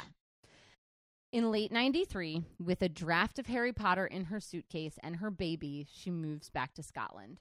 Nothing else. She planned to stay with her sister until Christmas. Later, her biographer raised the question of why she stayed with her sister instead of her dad. And that is when it came out in an Oprah interview that her and her father at that point hadn't spoken for 9 years. Even before her mother died, like, she was not in cahoots with them. Yeah. And then after her mother died, he moved on with the secretary pretty quickly, which like kind of denoted like that he had been cheating for a while. So it just made the whole thing really uncomfortable. She's now a single mother with no support and had to go on government assistance. She was getting from the government 69 pounds a week in welfare. They moved into a mouse-ridden flat. She was as poor as you could be in Britain without being homeless. Yeah. It was really bad. So she saw herself as a complete failure. She had been out of college for 7 years. Her mom was dead. She was divorced. She was jobless. She had a baby, and she was living in an apartment full of mice. But she just focused on writing and Jessica and kept going. Her friend, Sean Harris Weasley, lent her £600 to move to a nicer flat with her daughter, and there is where she finished Philosopher's Stone. Jorge then arrives in Scotland in 94, and Jo has to get a restraining order to get him sent back to Portugal. Oh, my gosh. And what she is does. Wrong with him? I know. Early in that year, Jo began to experience a deep depression, and she sought medical help because she was contemplating taking her own life. She just thought, like, this is it. This is rock bottom. After 9 months of therapy, her mental health greatly improved. She filed for divorce, and it was finalized in 1995. She said, "I found out that rock bottom was a solid foundation from where you build your life." Jo wanted to finish her book before enrolling in any actual job training. She's going to enroll in a teacher training course. Mm-hmm. She's a teacher for a while. But fearing that she won't be able to finish the book when she starts, she's like, let me just finish this, get it on the table, and then I'll start the teacher training course. So she goes around UK. She writes in cafes by hand. She doesn't type. And many different spots in UK have tables that have like little signs on them of like, this is where JK Rowling drafted this part of the book. So especially there's a cafe called Nichols, I think, or Nicholas, that she spent a lot of time in. Yeah. She finally also finishes the book and earns her teaching certificate and begins teaching English at Leith Academy. Again, her perspective on teaching is scarily accurate. She later said that the first Harry Potter book saved her life and that her concerns about love, loss, separation, and death are all reflected in that book. Harry Potter was completed in June 1995. The initial draft included illustrations of Harry Potter by the fireplace showing a lightning scar on his forehead, pictures that she drew. And they are so cute. You know how each of the chapter headings have like a picture? The original Harry Potter, like her illustrations were like those little chapter covers. I love that. Following the early enthusiasm from like sample readers, the Christopher Little Literary Agency agrees to represent her. She is so excited. So she starts submitting her manuscript. Well, a year goes by. She submits it to 12 publishers, all who reject it. It's so disheartening. But then the children's literature department at Bloomsbury Publishing bought it after Barry Cunningham, who worked there at the time, had his daughter read the first chapter. She finished the chapter and asked for the next one. And that's when they bought the book. Although he looked at Jo and said, "You'll never make money from publishing children's books," because nobody at that time made money from publishing children's books. Excuse me, I think Beatrix Potter would have a lot to say about that. Yeah, what about the other rabbit What? book? What about the rabbit? It was just like children's literature had gone out of vogue by the 90s. Like, kids were all into TV and video games. Nobody's reading. Oh, that makes sense, actually. It was a very weird time. Like, I know we think of young adult fiction as a legitimate genre right now. It was not. Yeah. It did not exist. Yeah. So she gets awarded like a grant for childcare so that she can write Chamber of Secrets. So it's 97. Bloomsbury publishes Philosopher's Stone with only publishing 5,650 copies. She made, before the second book came out, about £2,800 in royalties. You know, she's just making regular bonus money. She's still a teacher. Mm-hmm. As we all know, Harry Potter is a story about a young wizard dealing with loss who defeats an evil wizard with the help of his two best friends, Hermione Granger, a.k.a. JK Rowling, and Ronald Weasley, a.k.a. Sean Harris. As a reminder, this is around the time she picked the pen name JK Rowling because the publishing company told her boys were more likely to pick up a book about a male wizard if it was written by a man and not a woman. That's a whole new level of sexism I don't even want to confront. So after publishing in the UK, Jo received news that the US is going to auction off the rights to the book. And to her delight, the Scholastic company bought the rights to the book for $105,000. She takes that money to buy a flat so that her and her daughter can move. Author Levine from Scholastic pushed for a name change, saying that Americans are stupid. They don't know what a Philosopher's Stone is. He wanted to call it Harry Potter and the School of Magic. She was like, absolutely not. So the compromise was Harry Potter and the Sorcerer's Stone, which is what we have today in the U.S. But I always wondered why it did that. Yeah. Like, and how that kind of came Philosopher, I think, is just a different word to Americans than it is. So the first 4 books, there is an American version and a British version. 5, 6, and 7, there's not. So you'll notice in 5, 6, and 7, when you read them in the U.S., there's more of them saying, like, bloody hell and, like, stuff like that. They changed that in 1, 2, 3, and 4 to be more Americanized terms. Yeah. But after a while, she was like, fuck America. Yeah. Like, they can read. It's the same language. Not buy the next book. Right? It's the same goddamn language. Yeah. Like, it's just a couple turn of phrases. Yeah. And also, like, our cultures have crossed for so long that now that, like, if someone said bloody hell or, like, I need the loo. Let me get it out of the boot of the car. Like, we wouldn't be like, what are they talking about? I'm so confused.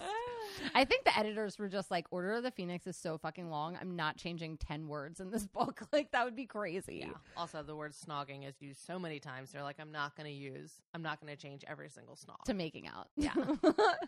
Getting frisky. So it was released in the U.S. a year later. So 1998, picture little me, little Jake. Your dad went out and bought it for Jake. Yes, he did. The first Sorcerer's Stone. Yeah, everybody was reading it. We were in middle school. There weren't many reviews at first, but there's a general positivity about the book until December when it hits the New York Times bestseller list in a year. As soon as she started to get some fame, of course, there are lawsuits against her alleging copyright infringement because there are so many books about magical kids that go to wizard school. Right. But this one woman made a fraudulent book saying that she wrote a book called The Legend of Ra and the Muggles about Larry Potter. Now, she did use the word muggles in her book, but then she kind of like forged the other stuff to try to get away with it. And it's like, I don't know, British people like weird sounding cute words. Like, I think muggles is just a fine word. Yeah. Also, like, we just talked about snogging. Yeah. Like, exactly. So, I don't know. It didn't go through, obviously, because it was found to be fraudulent. But she's also sued a lot of people through the years because really for her, it's about keeping the Harry Potter name genuine. Like, she doesn't like a lot of fake offshoots of it. And for Warner Brothers, it's about keeping the money in the family. So they're like, you cannot use this. So she has had a lot of websites taken down, a lot of books that, like, if you see a book written by somebody else, it has to say the unofficial Harry Potter blah blah blah. Like, on my bookshelf I have the unofficial Harry Potter cookbook, and then there's an official Harry Potter cookbook. They need little checks on them, just like on Twitter. Verification. The next 3 books in the series were released in quick succession. Chamber of Secrets, Prisoner of Azkaban, Goblet of Fire were 98, 99, 2000, 1 book a year. Oh my gosh. So then when Order of the Phoenix had not emerged by 2002, rumors are circulating that Joe had writer's block. But for real, Joe had won 3 Smarty Awards, which were for like the best book of the year for kids, and turned it for the Goblet of Fire. She said, please don't nominate me. I want to give somebody else a chance. So she won for the first 3 books and then said no. Yeah. And then the Goblet of Fire won a ton of awards anyway. It was at that point the fastest selling book of all time. She won Children's Book of the Year with it, but she wasn't happy with Goblet of Fire. That is her least favorite book. It's my favorite. That's my favorite too. The reason is that was her first really big book, and she had to release it in 1 year. So she rushed it. There's a lot of loose ends, like what the hell happens with Bagman, Ludo Bagman. Yeah. Like, there's a lot of really weird loose ends in it. And she said there's one chapter in the book, she won't tell us which one, that she was so unhappy with, she rewrote it 15 times. And she even got an award for that book from Prince, now King Charles. But she was powerful enough now to say no. Yeah. Be patient. Mm-hmm. I will write this book on my own time. Not to mention, her dad was dying. She was getting married. She was then pregnant. And she's trying to write Order of the Phoenix, which is the longest and arguably one of the meatiest books because it's like Harry post-traumatic stress disorder Harry. Yep. So it's a 3-year break. Wow. Unbeknownst to the rest of the world, that was when the fandom grew. Fan theories and podcasts. The earliest podcasts are like, a lot of them are Harry Potter podcasts that are 15 years old. Fan fiction is amazing at this point. This is when the movies start coming out. There's so much to look forward to. And JK Rowling was a part of that. She had a website where she would go on and make updates with the fan theories. Like, she was interacting with us before Twitter existed. Wow. She was very receptive to fans.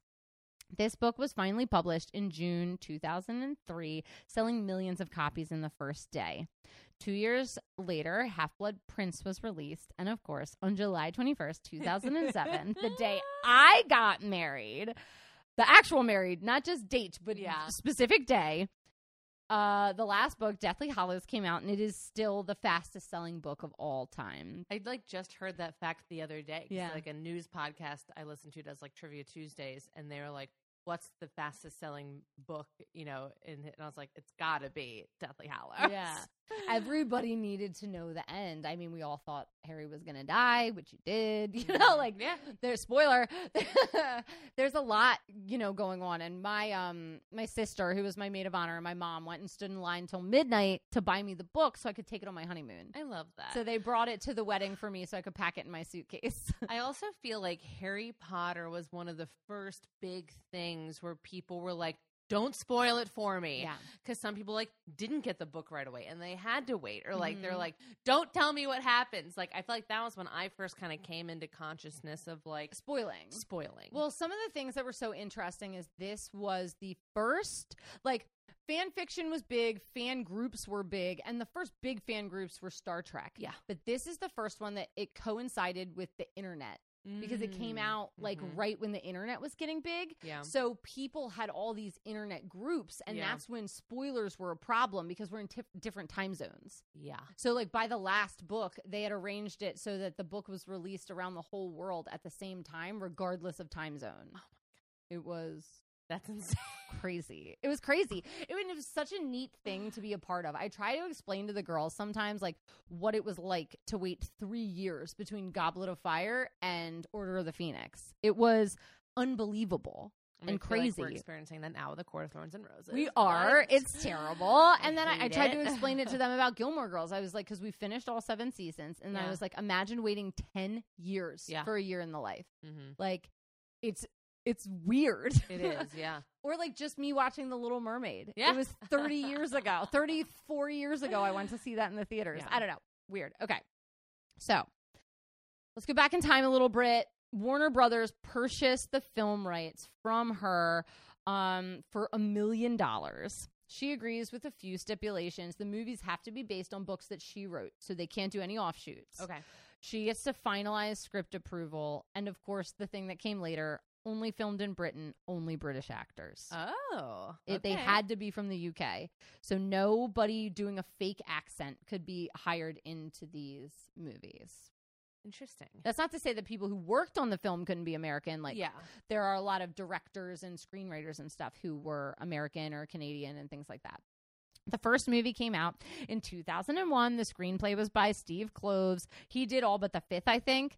And JK Rowling had to be involved because all the books weren't written yet. So she had to say, keep this character, cut that plot line. And it was important because they didn't want to spend the money on Dobby in Chamber of Secrets. And she said, you have to. He's a vital I can't, he's vital. You have to.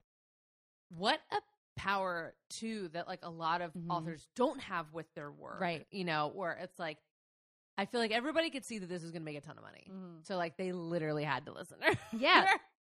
And she actually pulled Alan Rickman aside, and he was the only person who knew that Severus Snape was a good guy. Because she said, you have to play it in this way. Wow. But he was never allowed to, like, tell anybody that. So he was, like, a secret keeper for that for years so that he understood how to play Snape to Harry. And you can see it in his eyes. Now that you know, you're like, oh. The final book was broken into 2 movies that were released in November 2010 and July 2011, respectively. Then she signed with Warner Brothers for a 5-film series of Fantastic Beasts and Where to Find Them, which is set roughly 70 years before Harry Potter, exploring the wizarding world through Newt Scamander, the author of Fantastic Beasts and Where to Find Them, in Dumbledore's timeline. The first one was really cool, really great, really interesting. The second one, the screenplay was shit. Because she is not a screenplay writer, and she wrote it herself. Oh, no. So they delayed the third movie. She brought Steve Kloves back on, and he helped her write the third movie that just recently came out. That's still supposedly a 5-film set. But Jo is going through a lot of personal growth, right? She had, for a long time, been portrayed in the media as a penniless divorcee hitting the jackpot. And that's why the public loved her so much. It was a rags to riches story. But religiously, there is backlash against her books. Do you remember this at all? Oh my gosh. Do I remember The it? Christians hate the occult. I remember one time I had gotten, like, I was, like, really into, like, you know, like, fortune tellers when I was a kid. I was very dramatic at some points. And so I remember at some point Leah Cronin was over, my oldest brother's first girlfriend, and I was like, I like put on a scarf or whatever, and I was like, Leah, like, let me tell you a fortune. She goes, I don't believe in that. That's satanic. I was like, oh, okay. I was in, like, elementary school. Calm down. Calm down, Leah. I'm pretty sure they told the future in the Bible a lot. Yeah. That's what a prophet is, actually. Right? So calm down. Yeah, no, they were like book burnings in the Bible Belt. Yeah. Like, especially in the United States where witchcraft has been condemned by our Puritans. This was, like, really, really bad. But Jo identifies as a very strong Christian and attends church and was, like, faith was a huge part of writing these books. And then specifically when the themes in the book started getting towards the end about love and dying to save people and sacrifice, and how Neville Longbottom is like John the Baptist, like coming right before Jesus, and like all these things. And people were like, well, that's really ironic that you were burning her books. And literally Harry Potter's like an Aslan character. He dies to save people and then comes back to life. Calm down. It's the hero's journey that we're all used to. So it was just one of those things where we were dead center in the moral majority. We were still in the Reagan moral majority in those 90s. Yeah. That's like, we're burning books. Yeah. Which, if anybody is burning books, they're not somebody you need to be around. Yeah. So, Jo did get married in that gap between the 2 books. I know I'm jumping around in the timeline. It just made sense to finish the Harry Potter books and then come back. Yeah. Okay. She did marry Neil Murray. He is a doctor. They were going to get married in July in the Galapagos, but then it leaked to the press and they had to delay their wedding and they had to move it. And when a photo of them and their daughter was released in a magazine, they had to seek a more private life for themselves. They have 2 children together, David in 2003 and Mackenzie in 2005. But Jo has a very difficult relationship with the press, as we can see in the way that she writes and treats Rita Skeeter. She hates the press and has even described herself as too thin-skinned to deal with criticism online. She has taken more than 50 action suits against the press, hates the British tabloids, and has successfully sued the tabloids several times. Forbes has said that in 2004 that she's the first billion-dollar author. She denied having $1 billion, and they eventually took it back because of all of her charities. She donates enough money to not be a billionaire. Yeah. She's been listed as the world's highest paid author. She's been ranked as the 196th richest person in the UK, which is a lot, being that they have a lot of kings and queens there. Yeah. Actually, they have like 2. She does own 2 multi-million-dollar homes in Kensington and in Scotland. Jo gives away tons of money. She is under Elton John, the next highest charitable giver in the UK. Wow. Yeah. So her charity is called Lumos, and it's for orphans or children suffering from abuse. Right now, they're working with the children in the Ukraine. Mm-hmm. She's given tons of money to victims of sexual violence and multiple sclerosis, obviously because of her life and her mom's life. Her book, Quidditch Through the Ages and Fantastic Beasts, were written specifically to sell and give all of the proceeds away to charity. Oh. And then when she wrote Tales of Beetle the Bard, it was auctioned and Amazon bought it. So Amazon owns Tales of Beetle the Bard, and it was the most expensive book ever auctioned off. That little teeny Tales of Beetle the Bard. All of which I own, unfortunately. Yep. I was going to say, I think I bought that book for you girls. After her huge explosion with Harry Potter, she still wanted to write, but she wanted to write adult novels. Mm-hmm. So her first adult book was called The Casual Vacancy in 2012. The book is a really dark political commentary. I read this one. It's kind of slow and interesting. It deals with like different families living in different village community lives in Britain. It's very dry British satire. Mm-hmm. It's sold out, of course. Mm-hmm. It was made into like a movie / BBC Showtime show later, which is dark and political, and the show was kind of better than the book. I just think we were so used to the fantasy that the political satire was off, but she does so much political satire in Harry Potter that it shouldn't have been a surprise. Mm-hmm.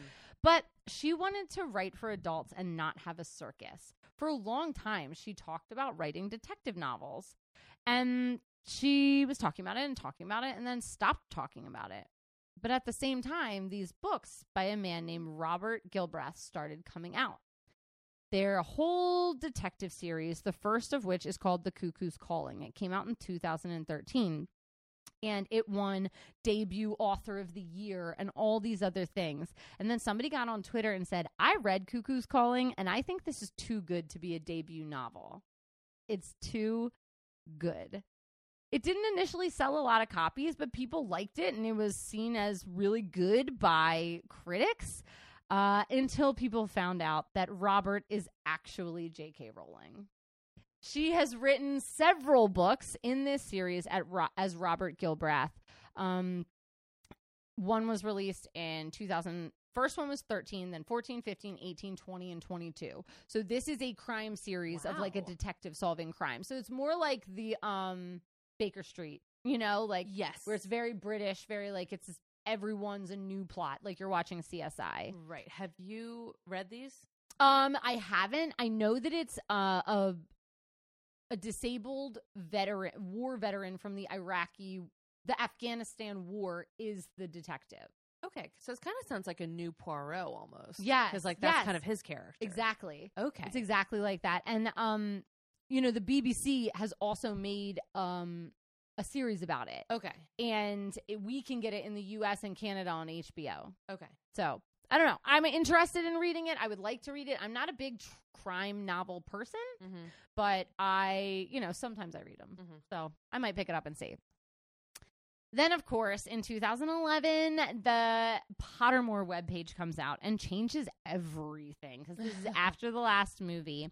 It released information about the background of the characters, almost like an encyclopedia. I referenced that on the McGonagall episode. We got her whole backstory. So really, JK Rowling was writing essays about characters. This is where we got the house quiz, where we could all get actually sorted. It's where we did our Patronus quiz and much, much more.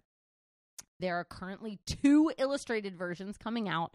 One is large and flat, the art by Jim Kay. One is a small pop-up series, the art by Mina Lima, as opposed to the original artist of the American covers, Mary Graham Pree. Harry Potter and the Cursed Child then came out, and it was a fan fiction approved by J.K. Rowling, and then it's a 2-part Broadway West End play, which really kind of fucked with the canon a little bit. Yeah. The way it is. But I've heard if you see it on stage, it's incredible. Yeah. The problem is you have to give up your entire day because it's 2 Broadway plays. Did you know that? No, I did not. A 2-hour play. You leave the studio and come back for another 2-hour play. No, thank you. Yeah. It's no, thank you. 2 separate plays. So it's like you get your 2 15-minute intermissions and then 1 2-hour intermission in between. That's insane. That's too much. It's insane. Too much. Shorten it down. Yeah. Shorten it down. Okay. Her first children's book since Harry Potter, The Ichabod, came out during COVID-19. She released it free online in the United Kingdoms. The Ichabod is a monster that turns out to be real, and a group of children find out the truth and save the day. So it's very cute. She also wrote a book called The Christmas Pig, where a young boy loses his favorite stuffed animal and has to travel to a fantastic land to retrieve his lost toy, which is so cute. I should get it for Liza. What we love about her children's writing is the juxtaposition that she uses of ordinary children with extraordinary powers. It's relatable because it's the little boy with broken glasses and the scar. It's in every child. And I feel like she takes kids seriously in a way that a lot of writers don't, you know? And the kids are taken so seriously that they are often trying to fix situations that the adults are totally ignoring. Right. And she took children's literature to a level where she was writing about genocide. Yeah. When we get to the end Harry Potter books, it's about war and the genocide of underprivileged people. Yeah. Which is shocking. Yeah. Well, and also I think it's important that she aged the books as her readers aged. Yes. We all aged together for sure. I felt like when the first book came out, it's a lot of kids read it, some adults read it, and then I don't know, they just got more intense, and you didn't feel like you had to be embarrassed about reading the 5th Harry Potter book, even though you were a teenager now. Right. I was in college, reading that. No, I was I think a junior in high school when that one came out. Yeah. So Jo's books have brought a lot of people hope. Like I said earlier, when Dumbledore was announced as gay, people identify with Lupin as being AIDS or HIV positive. Polyjuice Potion and animaguses can transfigure into new and different things.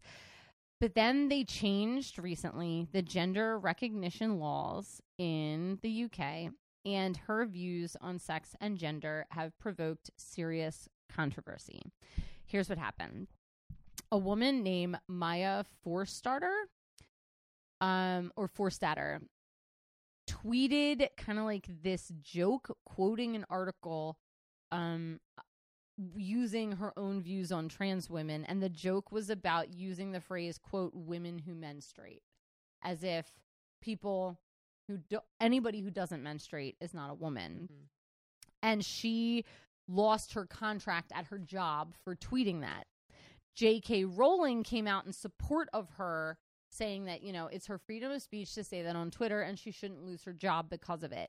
Specifically, this is what she said afterwards in a tweet. If sex isn't real, the lived reality of women globally is erased. I know and love trans people, but erasing the concept of sex removes the ability of many to meaningfully discuss their lives. So that statement is really, from what I can tell, bound around the fact that she was a woman dealing with domestic abuse. and was born and identified woman at birth. And she feels like domestic abuse doesn't happen to women who are identified male at birth. And that's just not the case. No. It's just not the case. And I think that she thinks that is true. So she's saying it's taking away from the lived experience of quote unquote real women. So her initial tweet is not too destructive. It's bad. It's definitely bad. But her statements, divided feminists. That's where we get like a lot of TERFs, right? Trans exclusionary radical feminists, which are just not welcome here. Fuck your feminism if you're not inclusive.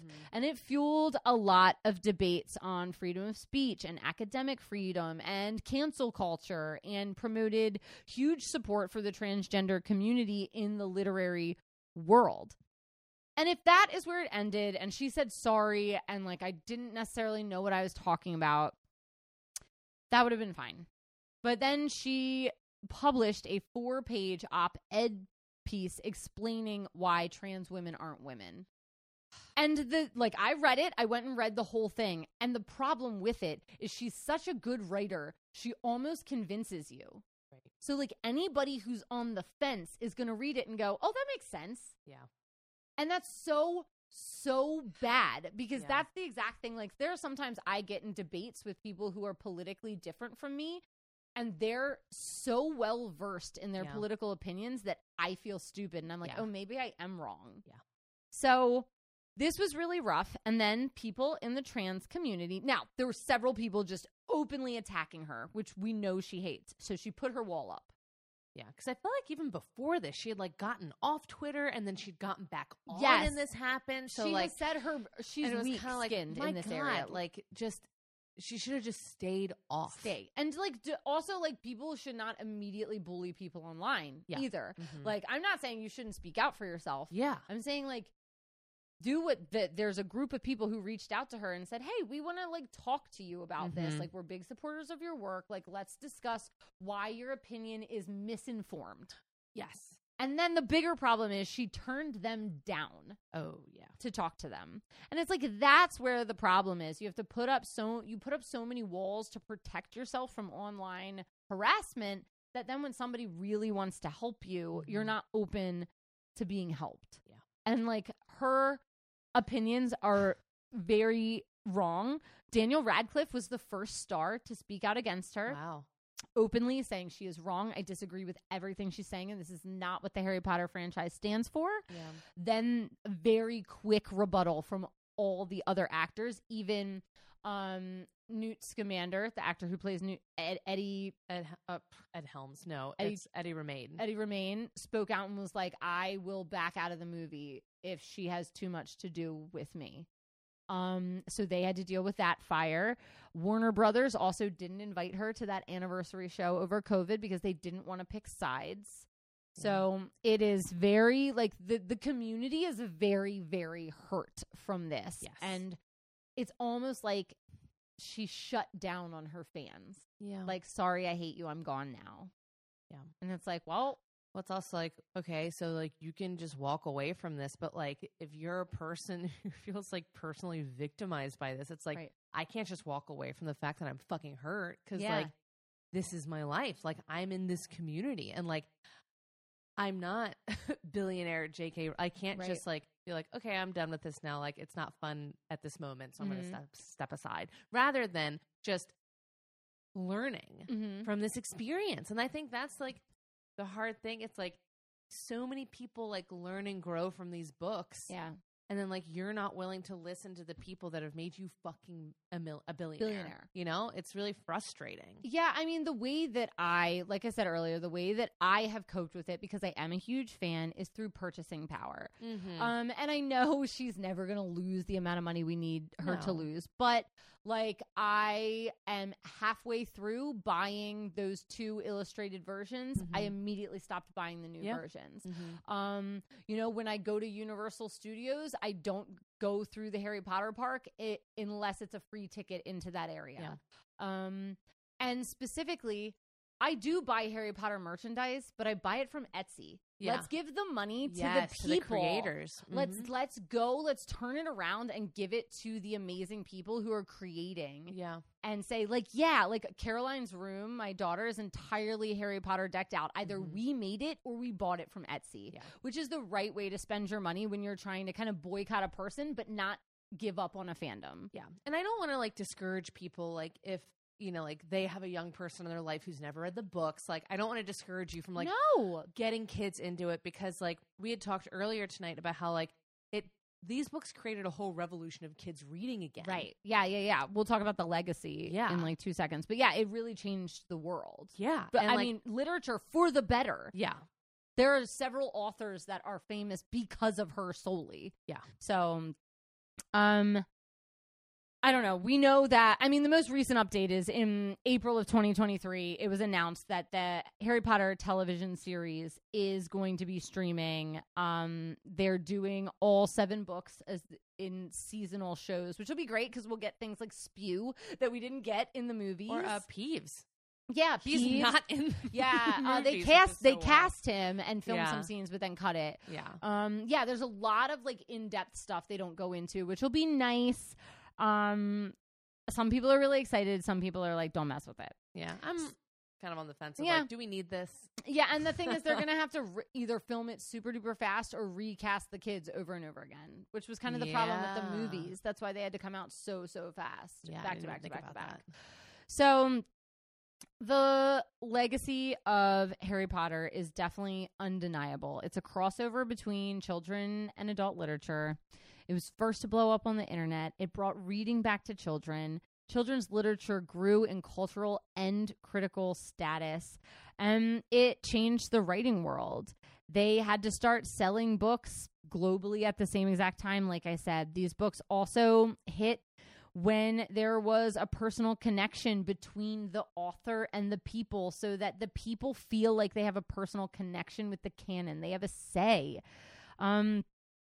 And the author can then be like, hey, I can give you a personal background on one of these authors if everybody online votes for which one they want to hear about. And modern readers just have ownership of the text like that. Harry Potter absolutely changed my life. I was a very, very struggling reader, and these books made me excited to read. I had not been excited to read. Everything was hard for me. The books they assigned at school were too hard, or they were things like Wuthering Heights, where I was like, this old English, like I don't. Johnny Tremaine. And you're like, I don't care Ben about Hur. This. Yeah. I was like, I don't care, and I don't get it. So this was like the first time that I remember not being able to put a book down, and I am now a voracious reader. So that's a really weird thing. Like, I'm in, what is it? It's June 1st, and I've read 75 books this year. Yeah. Like, I'm either listening to or reading a book all the time. So what Rowling says, and I don't think we can forget the terrible thing she says, I'm going to offer her grace in hoping that she has a change of heart and a change of mind in the next couple of years. You know, it's only been 2.5 years since she said those things. Yeah. And she has kids my age and younger than me. And that, our like, parents, I can't imagine, aren't talking to her about and this. our parents feel the same way. Yeah. I know my parents do. Yeah. So I kind of understand that generational gap that I'm hoping that she will take the time to educate herself on at some point. So I want to end with a quote from her that said, I would like to be remembered as someone who did the best she could with the talent she had. And that is JK Rowling. All right. Whew. Interesting tale. Meaty tale. Yes. Well. All right. Well, now we need to talk about these two ladies together in a little segment we like to call Just the Two of Us. All right. I actually feel like they had a lot similar in their early life. Like, I agree. As soon as like they even had close birthdays. Like they were both born in late July. They're the oldest girls, entertaining their siblings, voracious readers, loved the classics, like very similar beginnings. Yeah, and that at early ages struggled with a lot of loss.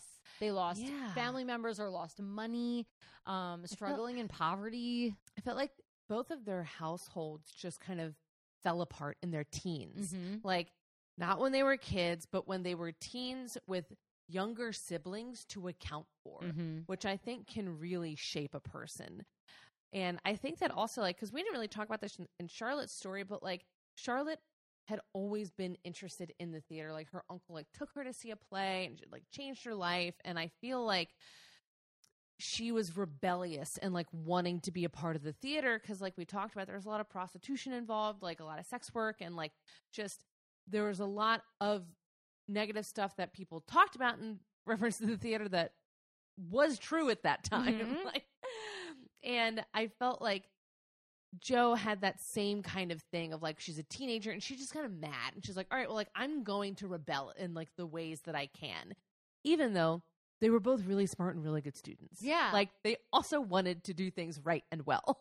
They wanted to do them right and well, and they both got introduced into like the world of the arts. Yes. And then it was like, well, you know, I might work this side job, whether it's at a boarding house or at a cafe or whatever I'm doing. But they were both really like, I'm going to pull myself up by the bootstraps kind of stories. And they both had to restart multiple times, but always focused on the same thing. So sometimes people restart and they totally change their trajectory. You know, they're like, all right, stop, pivot, go this way. That way's not working. But I feel like they both had the same goal. Like, Jo was like, I'm going to write. And Charlotte was like, I'm going to act, whether these people want me here or not. Like, that is my goal. And it's funny because we're talking about like their art and their craft. And I kind of feel like with Jo, she is really like her talent lies in creating these new characters, you know, and like creating a literal entire world. Whereas I feel like Charlotte, her talent was perfecting the classics. You know, she didn't star usually in like new and upcoming plays. She must have done, I can't even begin to imagine the times that she had done the play Hamlet. How many times? She literally did it everywhere she went. Like, to the point where it's probably just like, all right, yeah, like, I got it in the back of my head. Like, she probably hadn't looked at the script for Hamlet in 20 years. Yeah, but also they both perfected what they were doing by using grief. Like, when she lost Arthur and when Jo lost her mother, like, they took that grief and they put it into the performance. Yeah. Which is what made it so real and meaty for people. They were like, oh, I get it because I've dealt with grief. Yeah.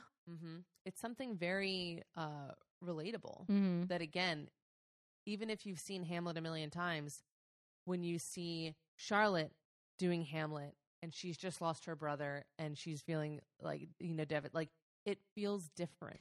Well, same way, like we said, there's 1,000 books about kids going to wizarding school. Yeah. I'm sure I have 50 different versions of it on my bookshelf. But when you do it the Harry Potter way, it was done different. Yeah. Yeah. And I do feel like they both kind of took charge of their careers, too. Oh, yeah. You know, and kind of like started to have more of a say. Like, I'm going to play Hamlet now. Yes. Like, I'm going to play Hamlet. I'm going to play Romeo. I'm going to do these parts. My sister's going to be Juliet. And like, you're just going to have to deal with it. Right. I'm going to wait 3 years to write this book. Yes, I need a break. I need to make sure there's only British actors in this or UK actors. Like, very specific needs that because they were so powerful and so wealthy from what they did, they were so accomplished that their needs had to be met. Yeah. Had to be. Well, and they're both rags to riches, too. Like, I feel like they both kind of, like, were at a rock bottom at some point in their life. And, you know, and maybe that's also why we love their stories. Because it kind of feels like, well, if they did it, I can do it, too. Yeah. And I loved when you said the way that Charlotte was feeling about John Wilkes Booth. And you were like, it's kind of like when someone in your high school you find out is a mass shooter. I feel like that's how a lot of people felt about JK Rowling. They were like, Jo was one of us. Yeah. She was one of our champions. We loved her. We supported her. We identified with her characters. And that's how she thinks. Yeah. It's really devastating. Yeah. And it broke so many people's hearts. Yeah. Because we're literally talking about a woman in the 1800s who is out marrying women and cross-dressing a lot, paying alimony to women. And like, it's hard because like you want to kind of be like, this isn't a new thing. Because I think that that's one of the ways that people kind of disrespect, especially like trans culture and community, is they're like, well, this is just a new fad. And it's like, actually, it's not. It's existed for quite some time.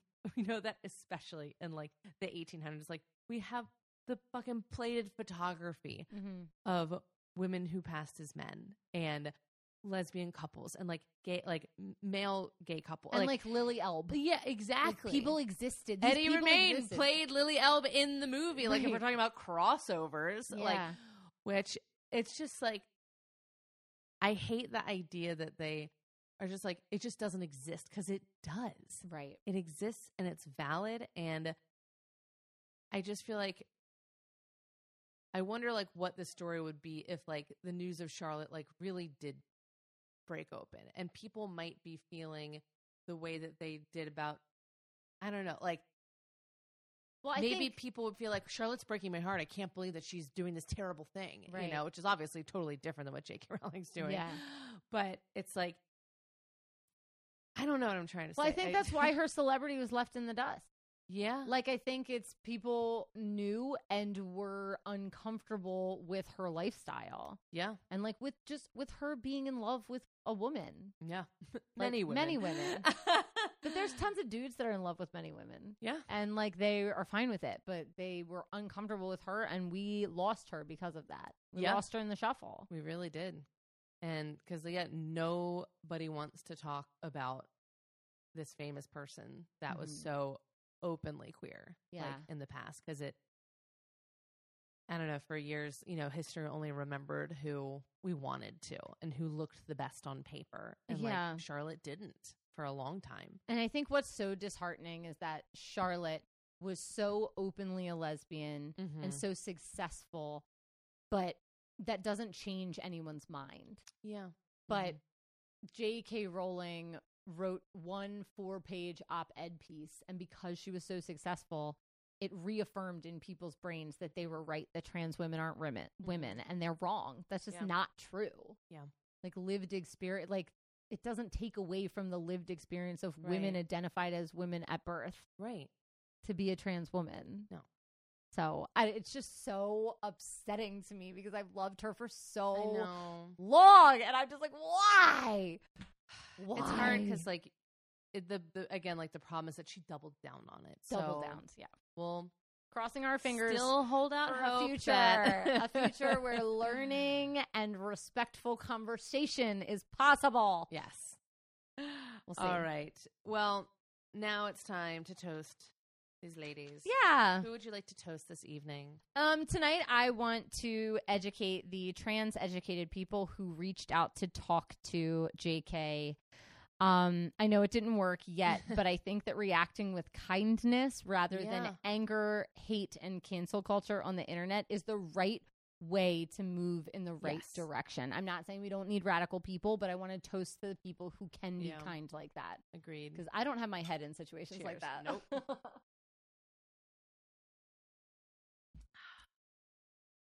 I want to toast the women who just live as themselves. Oh, yeah. I'm reading a book right now where it's like this person. It's funny how well I didn't plan this, but the book I'm reading really paralleled with Charlotte's story.